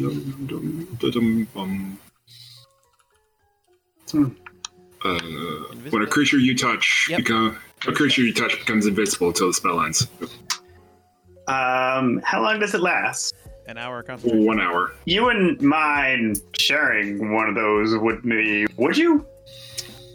I got you. Just pat Liam on the back and do a little magic. And Liam's gonna vanish into thin air. And Suziana's gonna look at Jehkovah and at the empty air and go, what's the plan? Give me a minute. And Liam is gonna go chase after the kobold group as quietly as he may. Suziana's gonna cast invisibility on Jehkovah and say, go with him. Jehkovah will toss the bag of gold at Jeremy, I guess. I was hoping you'd say Jeremy. Jeremy would absolutely catch it. Jeremy seems to be the most responsible out of the DNR that aren't leaving. And Jeremy will nod in understanding, and he'll actually start counting out Andex's part immediately. And Jehkovah will chase down Liam. And V's just going to sit on the end of the cart and swing her legs and wait for everybody to get back. Yep. And it says it gold. ends when you cast a spell. Well, that's lame. All right, he's going to have to do this the old-fashioned way then.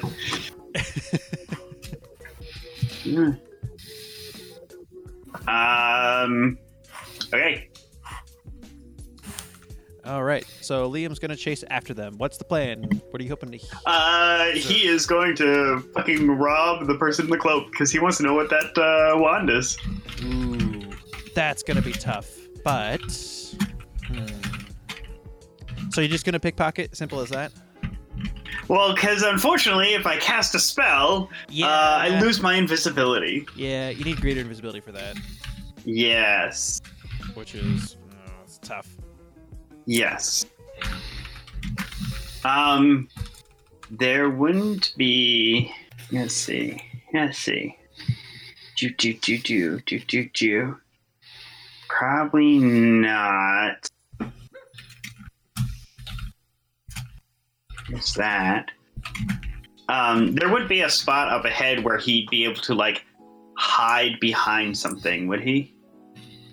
No, because they're gonna be able to hear him. Yeah, and also most of this whole has to be able to area. No, never mind. It's not gonna help. Fairly, because it has to be able to hear. Yeah, he's gonna straight up fucking rob him because that's the only way he can do it. Okay, that's tough. Mm-hmm. All right, this is gonna be really, really risky. Roll your sleight of hand. Yeah. Fuck. 10. So there's a procession of about 24 kobolds plus the hooded one plus the Etten. They're walking along quietly in the direction of the Pillar of Smoke, which you now know to be, I suppose we call it like a kobold settlement. And Liam just tries to reach for the pocket. I'm going to quickly roll like a d20 plus 2 as a dex save to see if the kobold reacts fast enough to stop you from taking it. 12. Yes. Well, not necessarily. I will say that with that, the sneaky part, sleight of hand's more sneaky than getting it. It's pretty easy to reach into a loose rope and grab a stick. The problem is doing it without it noticing. It absolutely notices, but Liam still grabs onto it because it only beat by a couple points. Yep. But it absolutely recognizes this, and what does invisibility say? It says, me and anything I am holding. Well, not that part. The spell ends when it attacks or creates a spell. Attacks or cast a spell, yes. Yeah. I'd say in this case, just because of the way the dice fell, reaching out for the sleight of hand wasn't very deft. It's sort of an attack. Not for dealing damage, but it was not a sneaky sneak. It was you bumped into it. So I'm not sure the technicals of how invisibility thinks what is and isn't an attack. But I would say bumping into someone might be enough to end the spell. It's like a bubble, right? So unless you make some sort of good argument otherwise, I'd say you would get it, but now invisibility's broken and you're standing there in front of 24 kobolds plus an Etin plus a hooded kobold holding his wand. He's going to very quickly say, now your memory I will muddy so you think I'm your buddy, and he's going to cast Charm Person. Ooh. Well, I will have you know that these things are not terribly wise. Flat D20. 18. Are you fucking kidding me? Well, it's in my hand. Yeah. I'm fucking running. Okay, you're running. Yeah. Roll and athletics. Jehkovah is right there, invisible. Is Jehkovah going to? What's Jehkovah gonna do? Good question. What do I got? Oh. He is going to grab Liam by the collar and cast darkness around him. Ooh, 15-foot radius sphere. The darkness spreads around corners. Dark vision can't pierce it.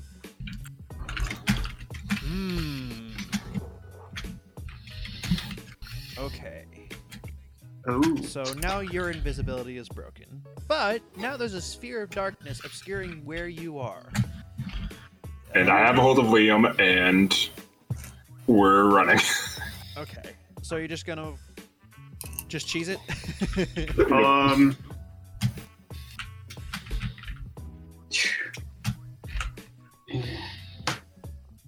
Darkness is a good spell, but there's not that many chances to if use the it. point you choose is an object you are holding or one that isn't being worn or carried, the darkness emanates from the object and moves with it. So are you casting this on the ground, or are you casting it on a on the ground? Can't be on a shirt. Mm-hmm. I'm just wondering if you could utilize the object moving around. Oh. I could reach up and cast it on the hooded kobold. Ooh. Correct?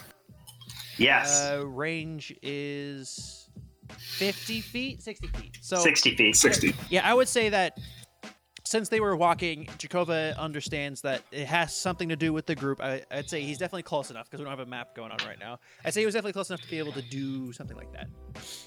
So, probably do that as soon as Liam, becomes uninvisible and everyone is deer in the headlights for a moment. Right. So he casts that. Right. Let me just... So, yeah, Liam tries to steal it. He becomes visible. His eyes go wide. The kobold goes, "What the fuck?" And everything goes dark. Yes. And Okay. Chaos breaks out. Yeah. So... They just got turned around and run. Oh, absolutely. Yep. Yeah, so Liam's going to start running. This will... Let me just roll a d20 for the group just to see how quickly they react. 5. They're confused. They have no idea what's going on. So, for the group as a whole, Jehkovah casts darkness, in the middle, and it encompasses, all of, the whole group, the whole platoon, squad, whatever you want to call it. Liam reacts quickly. He understands what's going on. He's like, shit, we gotta go. And all the kobolds and the Etin are just confused because first there was deer in headlights and now it's pitch black. So it'll take them several seconds to move around, figure out what's going on. They're going to start growling and calling out, and Liam's going to start running. So I assume you're going to run straight for Fairbay. Jehkovah, could you also roll athletics for me? Because Liam already did that. That's the let's get the fuck out of here roll. Skills. Oh, 21. Goddamn. Okay. So between the two of you, you have a really good clip. You're not very far from Fairbay, fortunately. So you managed to get that done. And you're talking maybe 5-10 miles away from Fairbay. Far enough that you could do the rendezvous with other monsters without causing too much of a stir. And then you gave them some time to get away. So you guys all run. You're going to be passing the group with the ox cart, which is stationary, by the way. As Liam is running by, he's going to yell, "Don't ask questions, just follow as fast as you can." We've got a cart. Andex is going to follow orders and abandon the cart, and he's going to run. Jeremy is going to wait for How will Hamish. the ox run? I'm assuming. Can Liam also try and spook the ox so it'll start running? Yeah, it's not going to run towards Fairbay, though. Don't use shit. Because you had gotten towards Fairbay and then walked away from Fairbay. If you want the ox to run, it's not going to turn around very quickly because it's got a whole cart to worry about. Shit. So you could, but it'd be running away, which is a problem. You may not be getting that security deposit back. Yeah. Didn't think we would be, honestly.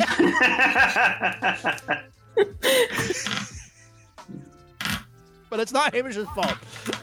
No, that's why it's so sad. It's on the record. So Let the record show it's not Hamish's.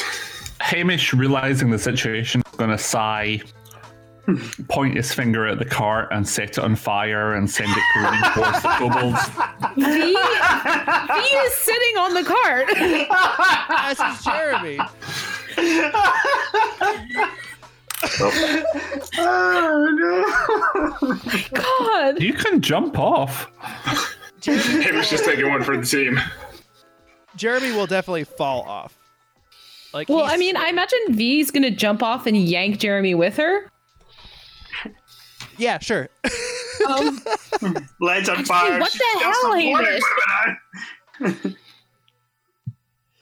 Hamish is just going to point at Jehkovah and Liam and shrug and stomp off down the path. Okay, well, V will take up the back of she'll stay at the back of the group. Okay. So she'll run as fast as the slowest person, I guess. All right, everyone roll athletics. I mean, it doesn't matter, does it? 4. All right, well, the good news is that whole procession is not going quickly. Jeremy crits. Oh God, Jeremy. So did Liam. I'm going to roll for Susie, too. Oh, Susie rolled the lowest of the group. She's at the back of the pack. Well, so is V. Keeping up with Susie.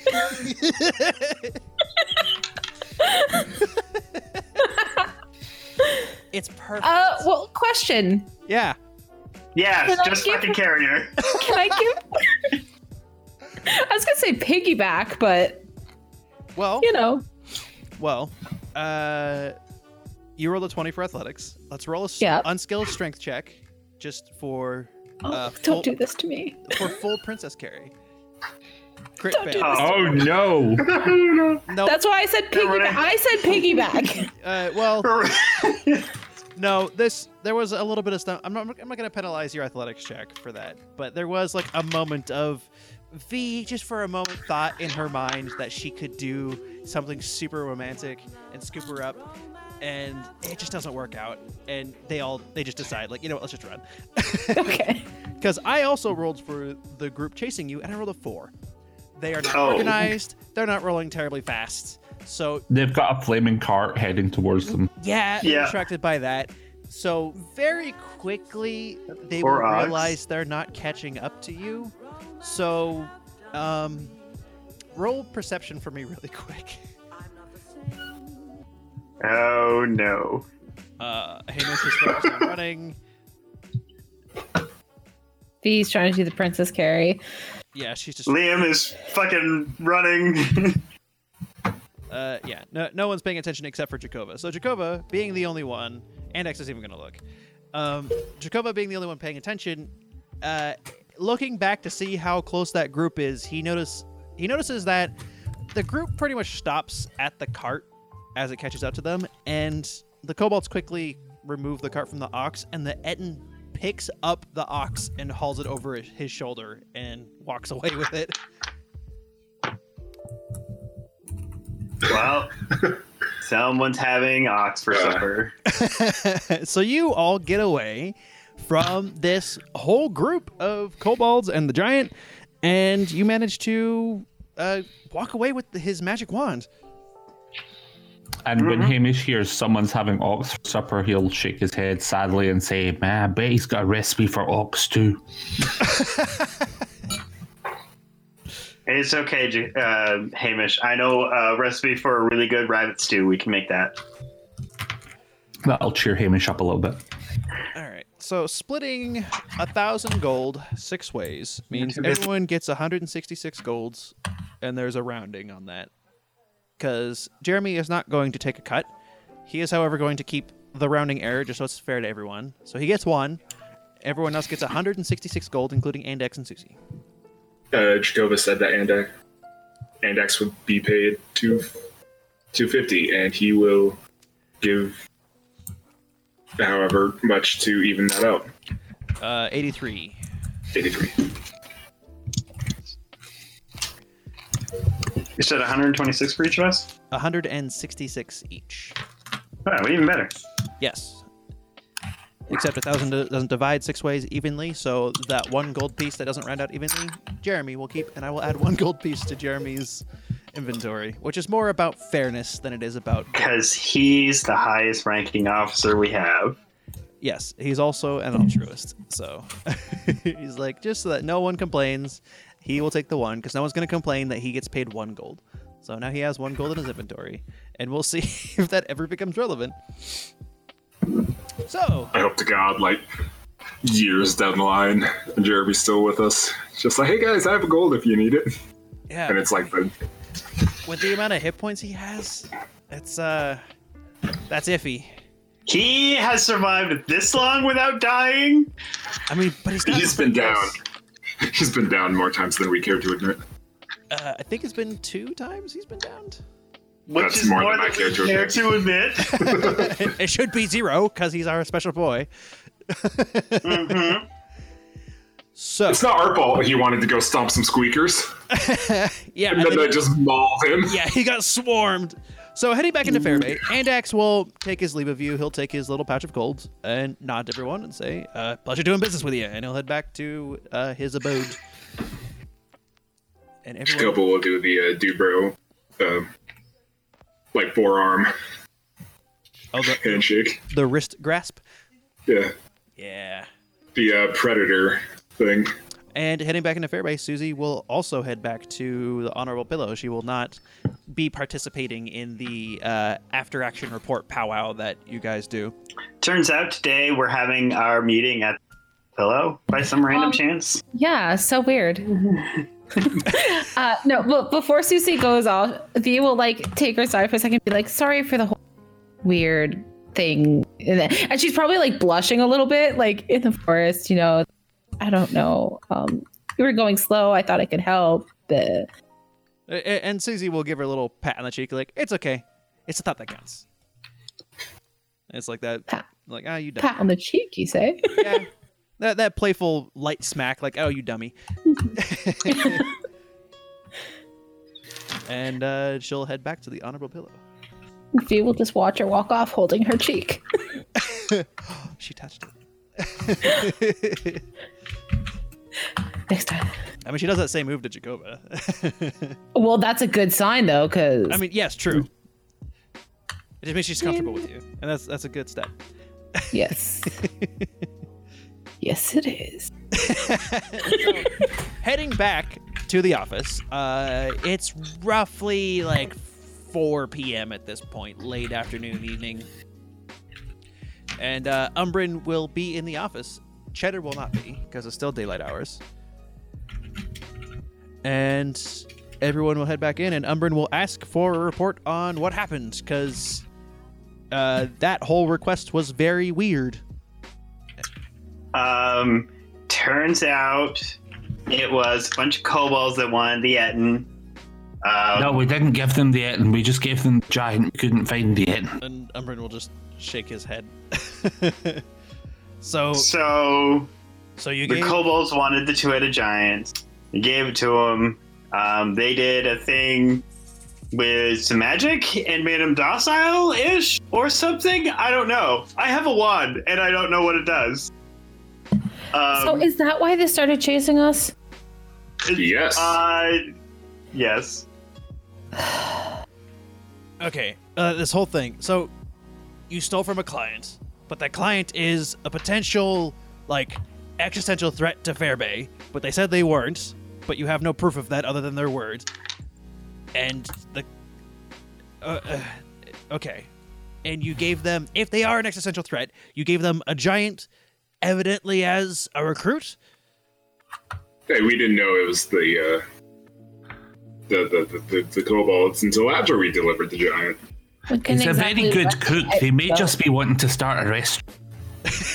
I mean, did they pay you? Yes.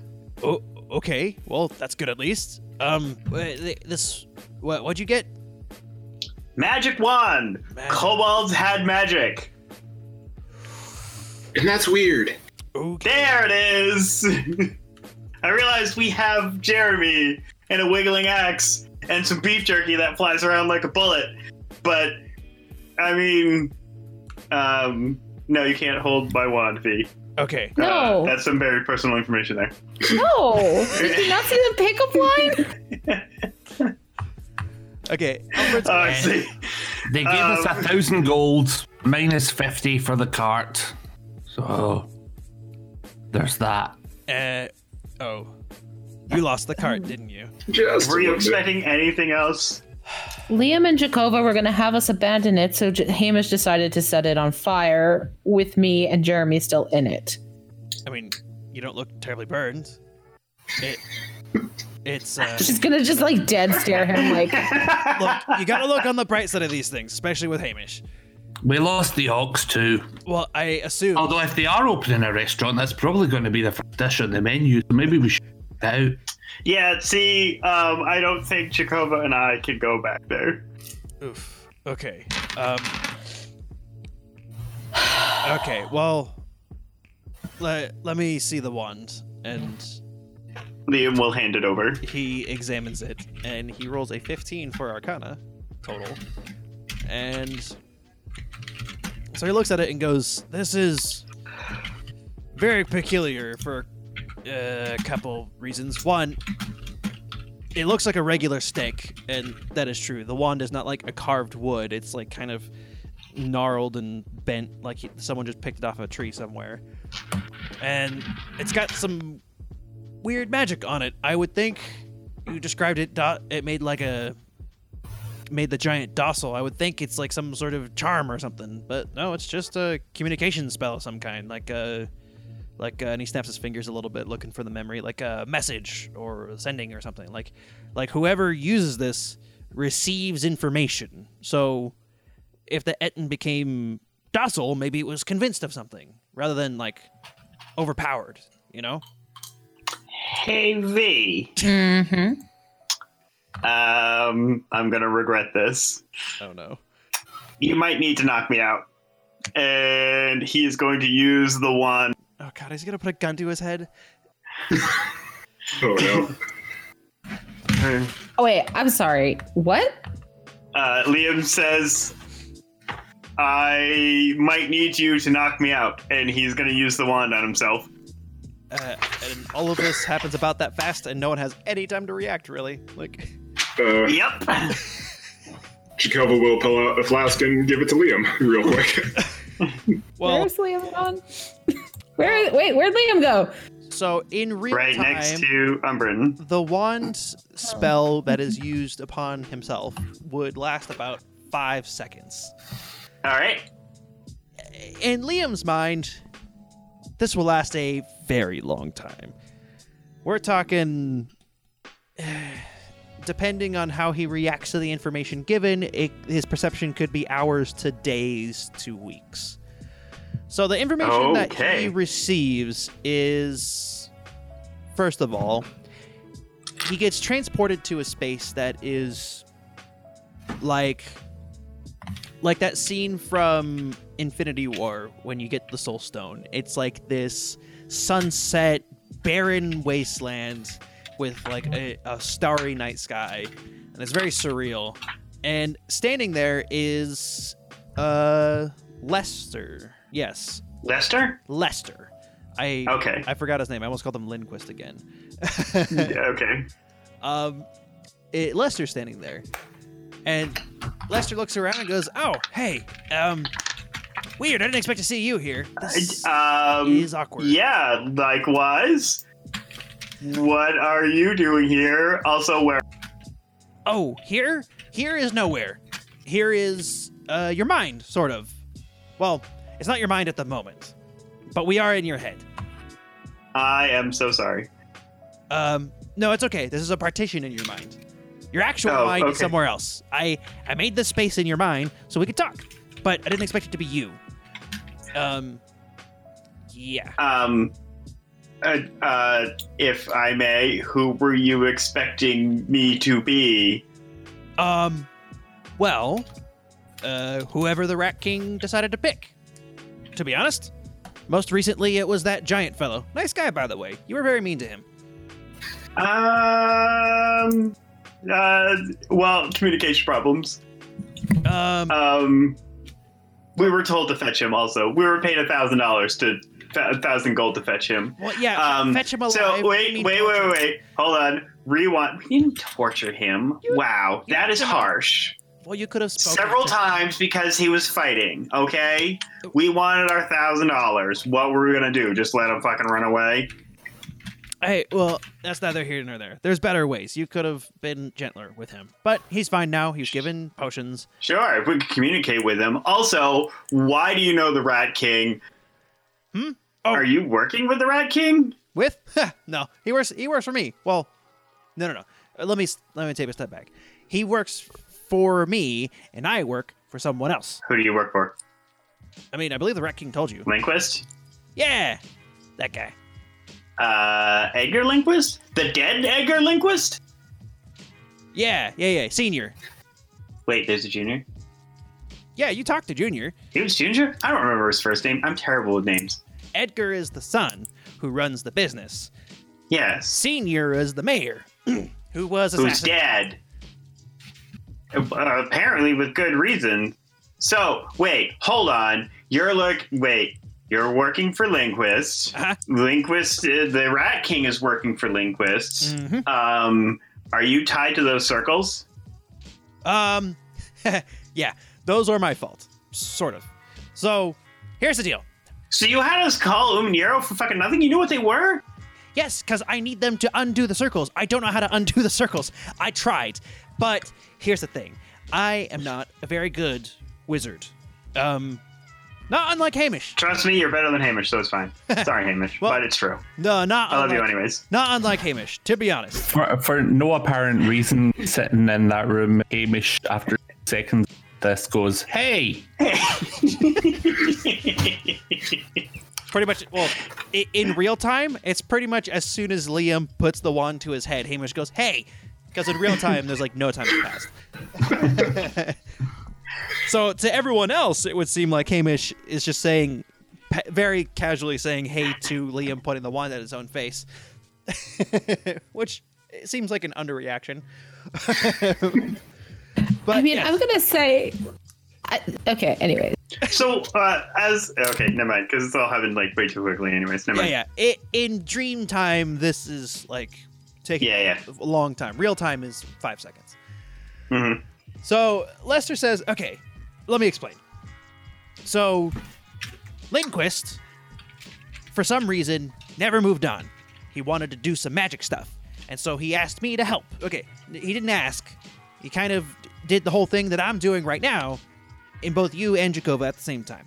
The problem is, I'm not a very good wizard, which is why he was able to get in the whole brain space in the first place. Wait.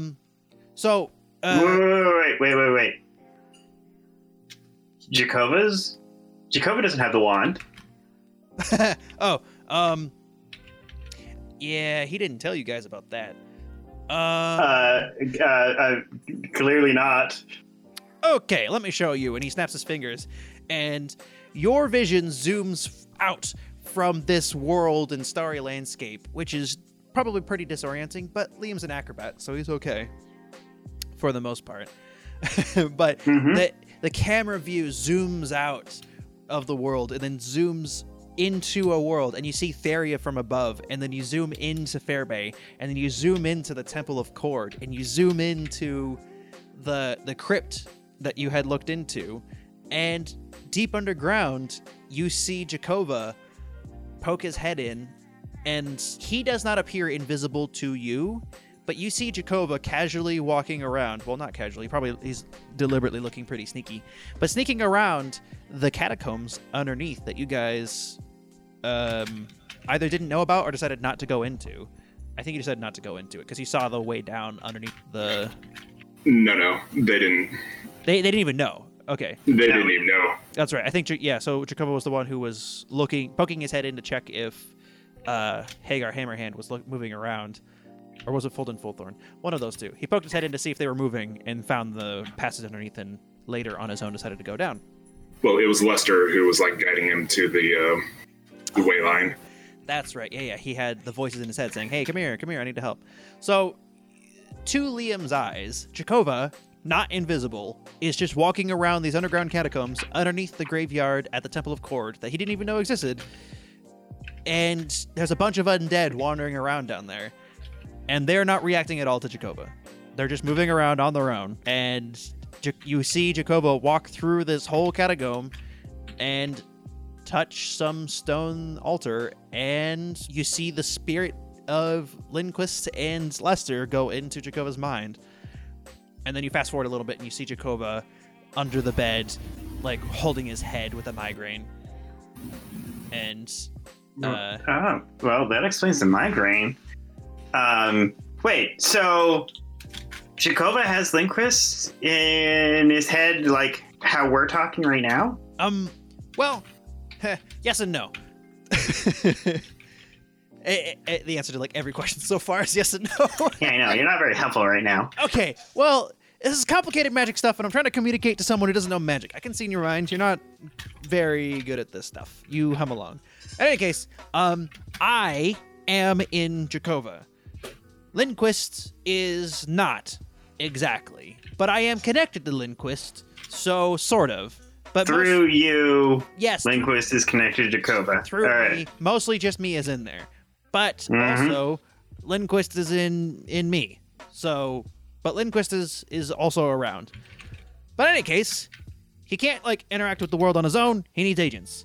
He had me. I kind of screwed up. But I also succeeded because I accidentally created the Rat King. The Rat King is proving to be far more capable than I was. But... well, I mean, he does have, a small army of kobolds, and now an Eden!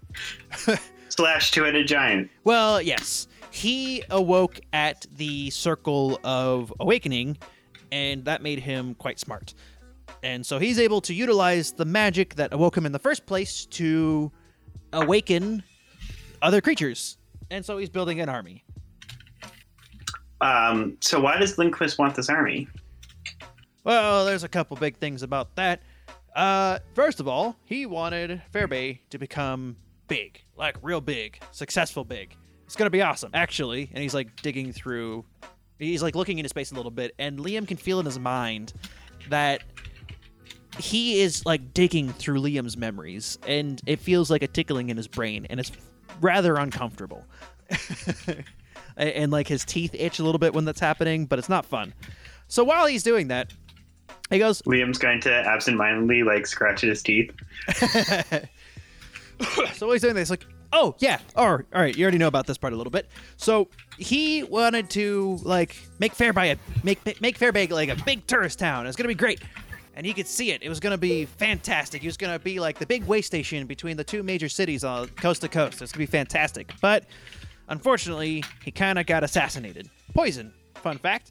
Well, I suppose that fact isn't very fun. It was miserable, but he was poisoned to death the day before he was supposed to meet up with all that. Set the whole thing up. He hasn't told me who did it, but I have a pretty good guess. And? Oh, right. He spaced off for a second. Yeah. It was all of fucking leave me hanging like that.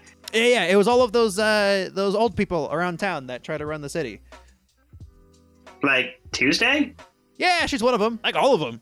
You know, Ethel, Tuesday, Melville. Like they were all in on that. They orchestrated this whole thing, and they didn't want to. They wanted to keep. Yeah, they wanted to keep Fairby pretty small, which is weird, right? Like more money. More money is great, and it would make the whole place like a big touristy town. Make it probably as big, if not bigger, than like Brightport eventually. It was gonna be great. Yeah, but at least Tuesday hates people, so like she wouldn't want it to be big. Anyway, not important. Okay, so they assassinated her. He's trying to make it big. Where does this magic come in? The magic? Oh, that part? I have no idea. For some reason, after Lindquist died, he stuck around, gained some, like, knowledge of magic and stuff, but couldn't do much with it. So he came to me, and kind of just invaded. I get the feeling he tried to... And then had you create the circles? Yes, but I think that's the catch-22 in hindsight, right? He tried to invade some minds. The minds that were real smart could resist. But I, evidently, was not very smart. And so he just invaded and had me go make the circles. Gave me all kinds of great knowledge about magic and stuff to create the circles. But I kind of screwed them up so they didn't work the way they were supposed to. Like the circle that you had me try and fix, and I failed again to try and fix it. That one was supposed to just bring back like historical figures and have them be like tourist guides, and they could tell them about their lives and stuff. It was gonna be great, but then I kind of messed it up, and it just kind of brought everything back and without memories. I mean, to be fair, you did succeed in bringing back a historical figure. Yes, but he didn't remember until you like brought the memories to him, and it just all came flooding back. And he's still not like who he was. He's someone else now, just with the memories of who he was, which I suppose is great because you wouldn't want like a big warlord being frustrated at being like a tour guide. So that's good, right? So mission accomplished, except he didn't remember at first. And he's still a skeleton. He was supposed to be like human and stuff. That's gonna freak out tourists. I feel like, all right, if you ask me, feel like that would have freaked him out in a bad way. Yeah. I feel like this definitely did not like things aren't going to plan. So, but in any case, this is still good for Fairby, right? But there are political figures in town that need to not be there anymore. So we just need to make Fairby better. We need to, and people in Fairby aren't going to do anything about that, right? So we need to have a little bit of a coup. It'll be great, trust me. It's not going to be clean though. That's unfortunate. But I mean, they started it, right? They assassinated Lindquist, and Lindquist got real mad about it. Sure. Yeah, right? Yeah. See, you're getting it. And he'll zoom out again and show an image of... Oh, will you stop doing that? He'll zoom out again and then jump over to the kobolds and what they're doing. And he'll show some sort of like partial opacity view of the complex the kobolds are showing, and it's quite large. Like the number of kobolds there, Liam is given the knowledge that it's something in the ballpark of like 5,000 kobolds right now and growing. Why are there that many kobolds out there? Where the fuck did they come from? That's also really bad. Without speaking, Liam knows the answer to his own question, which is through the Rat King, he was able to psychically reach out to all of the kobolds in the area, and they're now all migrating en masse to this one location. And that's not good. And through the magic of awakening and through the Rat King, who's sort of like a hive mind leader for them, They're constructing this huge complex. They're smelting bronze for now, and they're slowly working on mining their way down to gather some more robust metals like iron. And they're going to arm up. And the Etten, most recently, is an extra addition. He's now some extra muscle, and he's going to be the first. And you get the impression that he's going to be like the rat king is to the kobolds, that Etten is going to be for other giants. Great.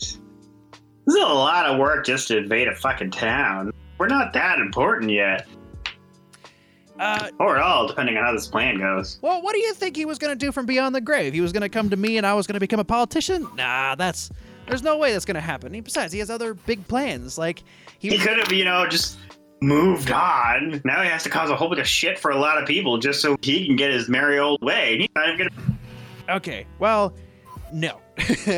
He was definitely not gonna do that. He was super ambitious about this whole project, and it got cut short right when it was gonna happen. They were all for it, and now he's wishing revenge on the people who harmed that. And the circle of animation that made that big mud monster, which, by the way, thank you for taking care of that. That was also a bit of a mistake. But that's supposed to be like, self-driving carts that will just, get people around town. It's going to be great. Sure. Alrighty. And he, rubs his hands together and he says, all right, so, first things first, these guys are going to need some help. Do you think you could, get over there and help with some of the manpower, help with some of the smelting? The kobolds are kind of small. They could really use someone with a little extra muscle. Maybe you can convince some of the people in town. Hire that Dragonborn guy that you just hired. He can go, swing a pickaxe for a little bit. Mine a little bit, help move things around, help organize. Promise, you guys will be officers. And the Fairbay people trust you. You can get in and distract the guards maybe when the time comes. You don't have to deal with Tuesday anymore. I don't deal with Tuesday anyways. You'll have to deal with Tuesday some more, trust me. She will going through the memories of Lindquist, she would never shut up. It was all the time. Yap. It was only because Umbrin came in and took the heat off of him that, he had to stop listening to her. She never stops. I just supposed to ignore her. I don't know what you're talking about. It's not really that much of a problem. You don't have to ignore her now, but before long, she's going to start yelling more and more, and it's only because you've been out in the woods trying to take care of the circles that I screwed up, which I really appreciate, but you haven't gotten very far on that. That you haven't had to hear her very much. She's always loud. Without you looking, Umbrin has already gotten, 5 more people like Rikus. People that were, not human, and she had brought in and arrested, and Umbrin just, quote unquote gave them a talking to just to satisfy Tuesday and brought in a few extra coins. Yeah, she's a xenophobe bitch. Doesn't mean she needs to die. Yeah, but she did try and murder somebody, possibly murdered somebody. No, she definitely murdered Lindquist. She was involved in that whole poisoning thing. She was involved in that. And so she deserves justice, not to be murdered back. As was Millville. You have to listen to him rant endlessly about all of his political views. There's all kinds of crazy nonsense. And all he does is disrupt all of the governmental processes. So, if we don't have Millville anymore, suddenly Fairbay can function again.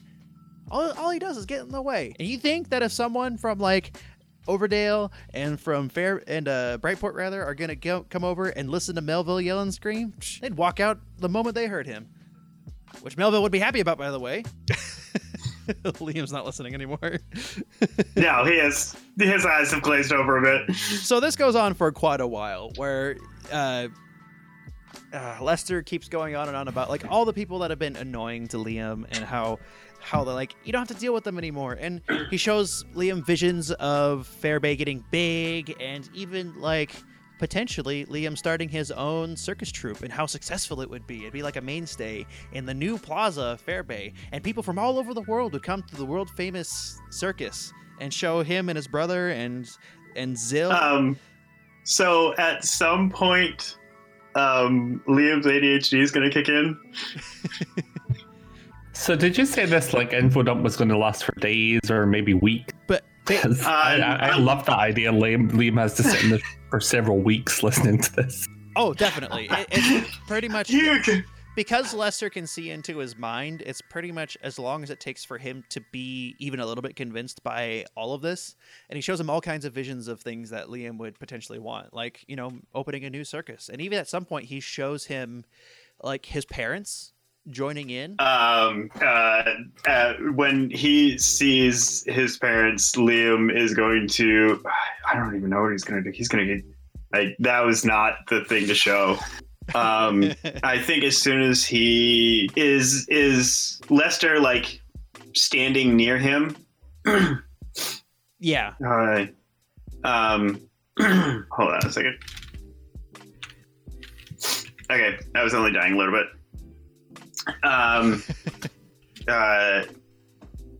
When he sees his parents, you're gonna see just like a pained face on Liam, kind of grimace, and then it's going to turn to rage. And I don't even know what he'd say. So, Liam, because it's just kind of he doesn't outrage at. Yeah, it's basically outrage at the idea that, like, this guy thinks that he can bring his parents back. Like, they're dead. Yeah. They're not coming back. There's nothing he can do to bring them back. And just, like, showing him here, Lester, like, that's supposed to convince him that this is a good idea. And yeah, he doesn't have to say anything. At the end of the day, Lester can see into his mind, so all of that emotional reaction is conveyed to Lester immediately. And so the moment that he shows the parents, and Liam's reaction is that of, like, how dare you, like, abuse the memory of my parents, and this is, like, a macabre and disrespectful use of their memory. Lester will, like, ingest all of that and look surprised at Liam's emotional reaction to this and go, wait, you don't know? I thought you still believed. Nothing could have survived that attack. Oh, no. And he'll once again zoom out. Is there a way that Liam could pull himself out of this vision? Has it been 90 seconds IRL yet?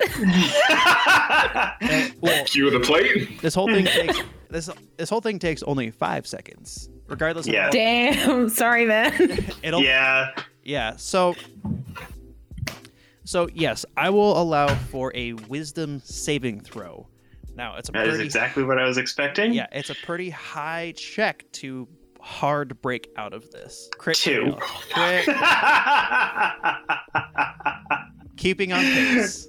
Have fun. Yep. Perfectly on record. So Liam will. So as soon as Liam tries to break away before he can be shown anything else, and Liam has this emotional reaction of like, how dare you abuse their memory, and Lester looks at him and goes, I thought you still believed that they were around, and Liam says, no, they're dead, and Lester goes, what? No, and he zooms out again, like, really fast, and you see, let me jump over to the Theria map. So you see the camera pan over Fairbay to the east over the wastes and zoom in on the wreckage of the circus. And now this is really, like, macabre and tasteless, but he will show, like, the bodies of many of Liam's former family members, but among them is not his parents, along with, like, 2 or 3 others, Zill included, that managed to survive. And so this vision feels extremely real.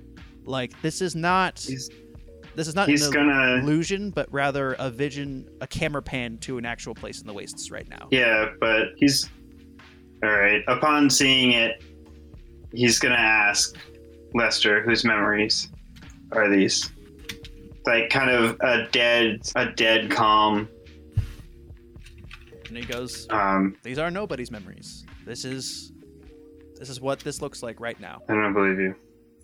And the camera will pan towards the north and zoom towards Lockford and towards the Silver Glade. And zooming into the Silver Glade, you will find a campsite with Liam's parents sitting over there with a fire. And they're beaten and bloodied, but alive and eating.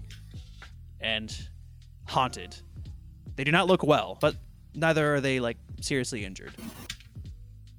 Liam's just going to be kind of regarding it with kind of like a 1,000-yard stare kind of situation. And he's going to look at Lester and he's like, is this supposed to change my mind and make me think suddenly that, you know, you're a good person and what you're doing is a good idea and that I should go along with it? Well, yeah, because... Send me back. I'm done. Think on it. I can help you. I can help them. I can even arrange for Zill to get the information. Send me back. And I know who did it. And with that, he'll zoom out and fade back. And we jump back to real time. And it has been 5 seconds. V's had time to grab a plate, I guess. I mean, it's been 5 seconds. So unless she, like, as soon as he points it at his head, after 5 seconds, she immediately jumps up with whatever she had in front of her, probably with her food on it, and go, ah! Well, that's what I'm thinking. He's like, I'm gonna need you to knock. The minute he's like, knock me out, she's already plate. Yeah. Like, okay. He was already on that. Mm-hmm. Hamish has barely finished saying, hey, and he's slightly mad at Liam, but isn't quite sure why. Jehkovah's hand is half in his pocket, pulling out the flask still. So I imagine coming out of this vision, which I would say took like several days of like showing visions of what could be and where his parents are and all of that, Liam is dripping with sweat. He is probably going to collapse onto either a stool or the floor. He's gonna stand there holding the plate and kind of look at, I guess Jehkovah's next to her and just, do I still hit him? I wouldn't. And Jeremy will run over to Liam and like hold hands up to V, like, no. He's not doing anything. And he'll like kneel down next to Liam, saying, hey, and like cradle his head a bit. You okay, buddy? Liam's just gonna get up and leave. Just walks straight out the door. Is the wand on the floor, or is he taking it with him? The wand is in his hand still. Okay, so he wanders off, and Jeremy goes, oh, that's concerning. He's got the stick. And We're just gonna let him leave with the stick? And Jeremy will try to follow. Yeah, V will run after him. Be like, whoa, are you With still... plate still in hand. Yeah, this was Liam's request. He's not been knocked out yet. No. And I don't think he would have remembered that he told you to do that. Yeah, that was days ago. Yeah. So it might be a thing where, like, he gets outside, and that is your 90 seconds. All right. I mean, if he's not going to listen to her and Jeremy running out, like, because she'd be like, hey, yo, Liam, buddy. He'd probably, if you said something, he'd probably be like, You cut out. If V says something, he'll probably just say, like, I need some air. And Jeremy will be like, well, at least give the wand just to prove that you're still you. He'll look at Jeremy, like, bright in the eye sockets and say, nobody uses this wand. I promise. And he salutes. And he will hand it over. And Jeremy will grab it. He'll actually put on a glove first and grab it quickly and then like wrap it up in his cloak a bit, like try to keep it from touching anything. And he'll like hunched over, walk back into the building with it wrapped up in his cloak that he's still wearing. V will follow Liam outside, just like quietly, with her plate. With her plate, armed with a plate and gumption. She's less likely to use it right now, but Jeremy goes back to the office. When he's going to get outside, I'd say he's probably going to get 100 feet and then realize that V is following. And he's just kind of fairly quietly just going to be... Oh, what is... He is processing a lot right now.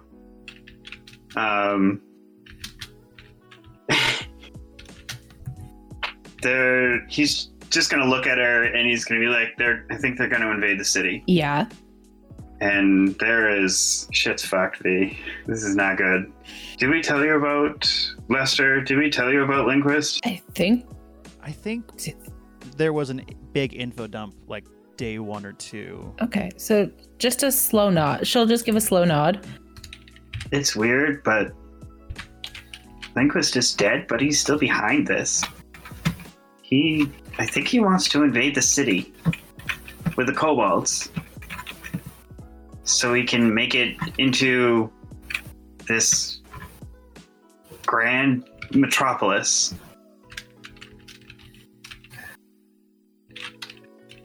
That's why he's dead. People didn't want him to do that. And he decided invasion was the way to go. Yep.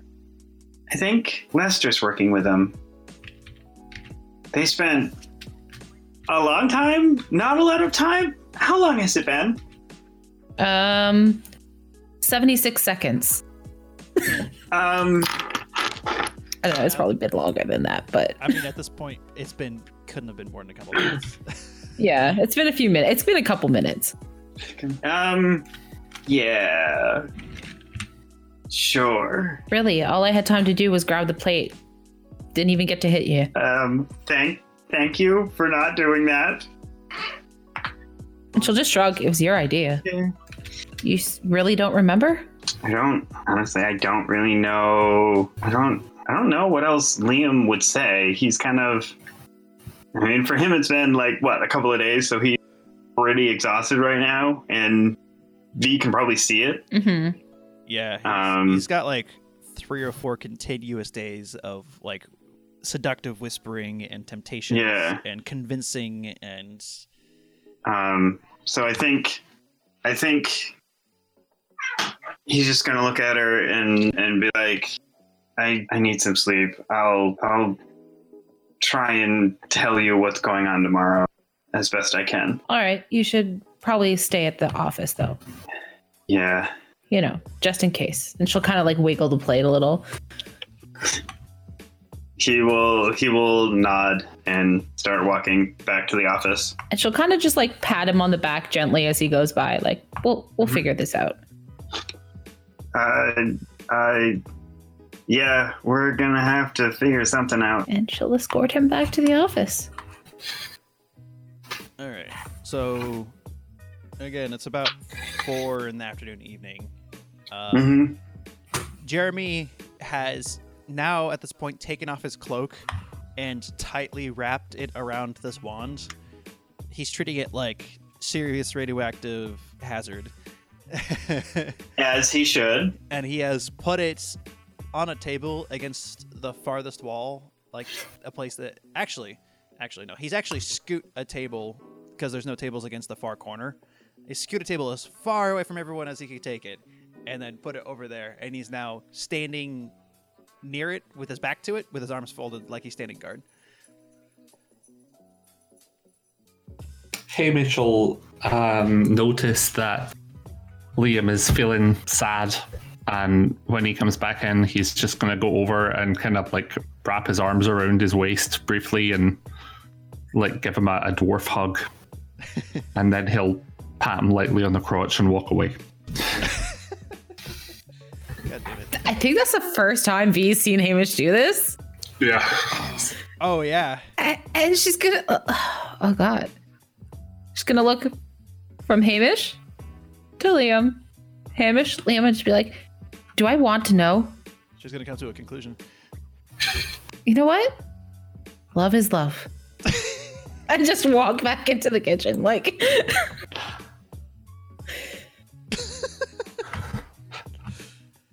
Oh God. All right. So I assume Liam's going to zombie trudge over to a cot somewhere and pass out for the night. And unless anyone else wants to do anything for this evening in game time, I think we can call the session here today.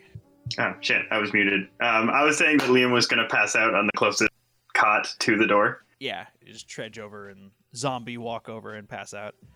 Yeah, that's Jehkovah's cot. It doesn't have his name on it. No, I'm just saying haha because V still has a cot to sleep on. Jehkovah's got a bed back at the inn. So does V. God. Off camera, both of you like try to subtly hint that oh no, I don't have a bed for tonight. Oh, it's me. Only Jehkovah doesn't, and V does. No, Jehkovah, you can take the other cot. I'll figure something else out. No. What kind of gentleman would I be if I took the last cot? No one's accused you of being a gentleman. Accused.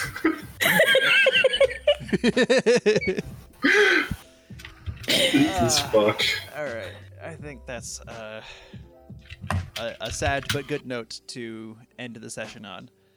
Liam has been mind tortured through a horrific eldritch device, through actions of his own. Yeah. But also, it invaded his mind and knew exactly what to show him to tempt him and upset him. And now there are questions to be had, like how accurate was that information? Were the images he showed him were real, or was it fancy, or was it memory, or what was it? It certainly felt real at the time, but that doesn't mean anything. Because if it was real, it has been like several weeks. Why are they camping out and still injured? Well, I mean, they're in the Silver Glade. I think that answers the injury question. Well, you brought us over to Lockford. Well, the camera panned towards Lockford, and then it zoomed into the Silver Glade. Okay. They were Why are camping they in the Silver woods. Glade? Why would they be camping in the woods? Because that's what you do in the woods. You camp. And hike. Unless you're a bear. That's true. Yeah. Well, Then you just live there.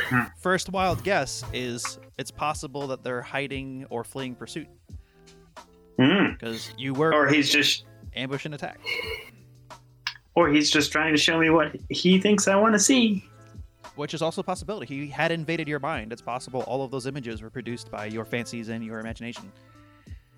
So it's hard to say. So you can safely assume that if something like the Etten was shown something like this, he probably did not experience multiple days of temptations. He probably experienced like, we have infinite food and weapons. You want in? And he went. And then he spontaneously received an ox to eat. Yeah, and he just went, yeah, sure enough, he got an ox, almost cooked on its own, too. So, yeah, you can imagine something like the Etten was not a difficult sell. Hey, everyone, thank you so much for listening.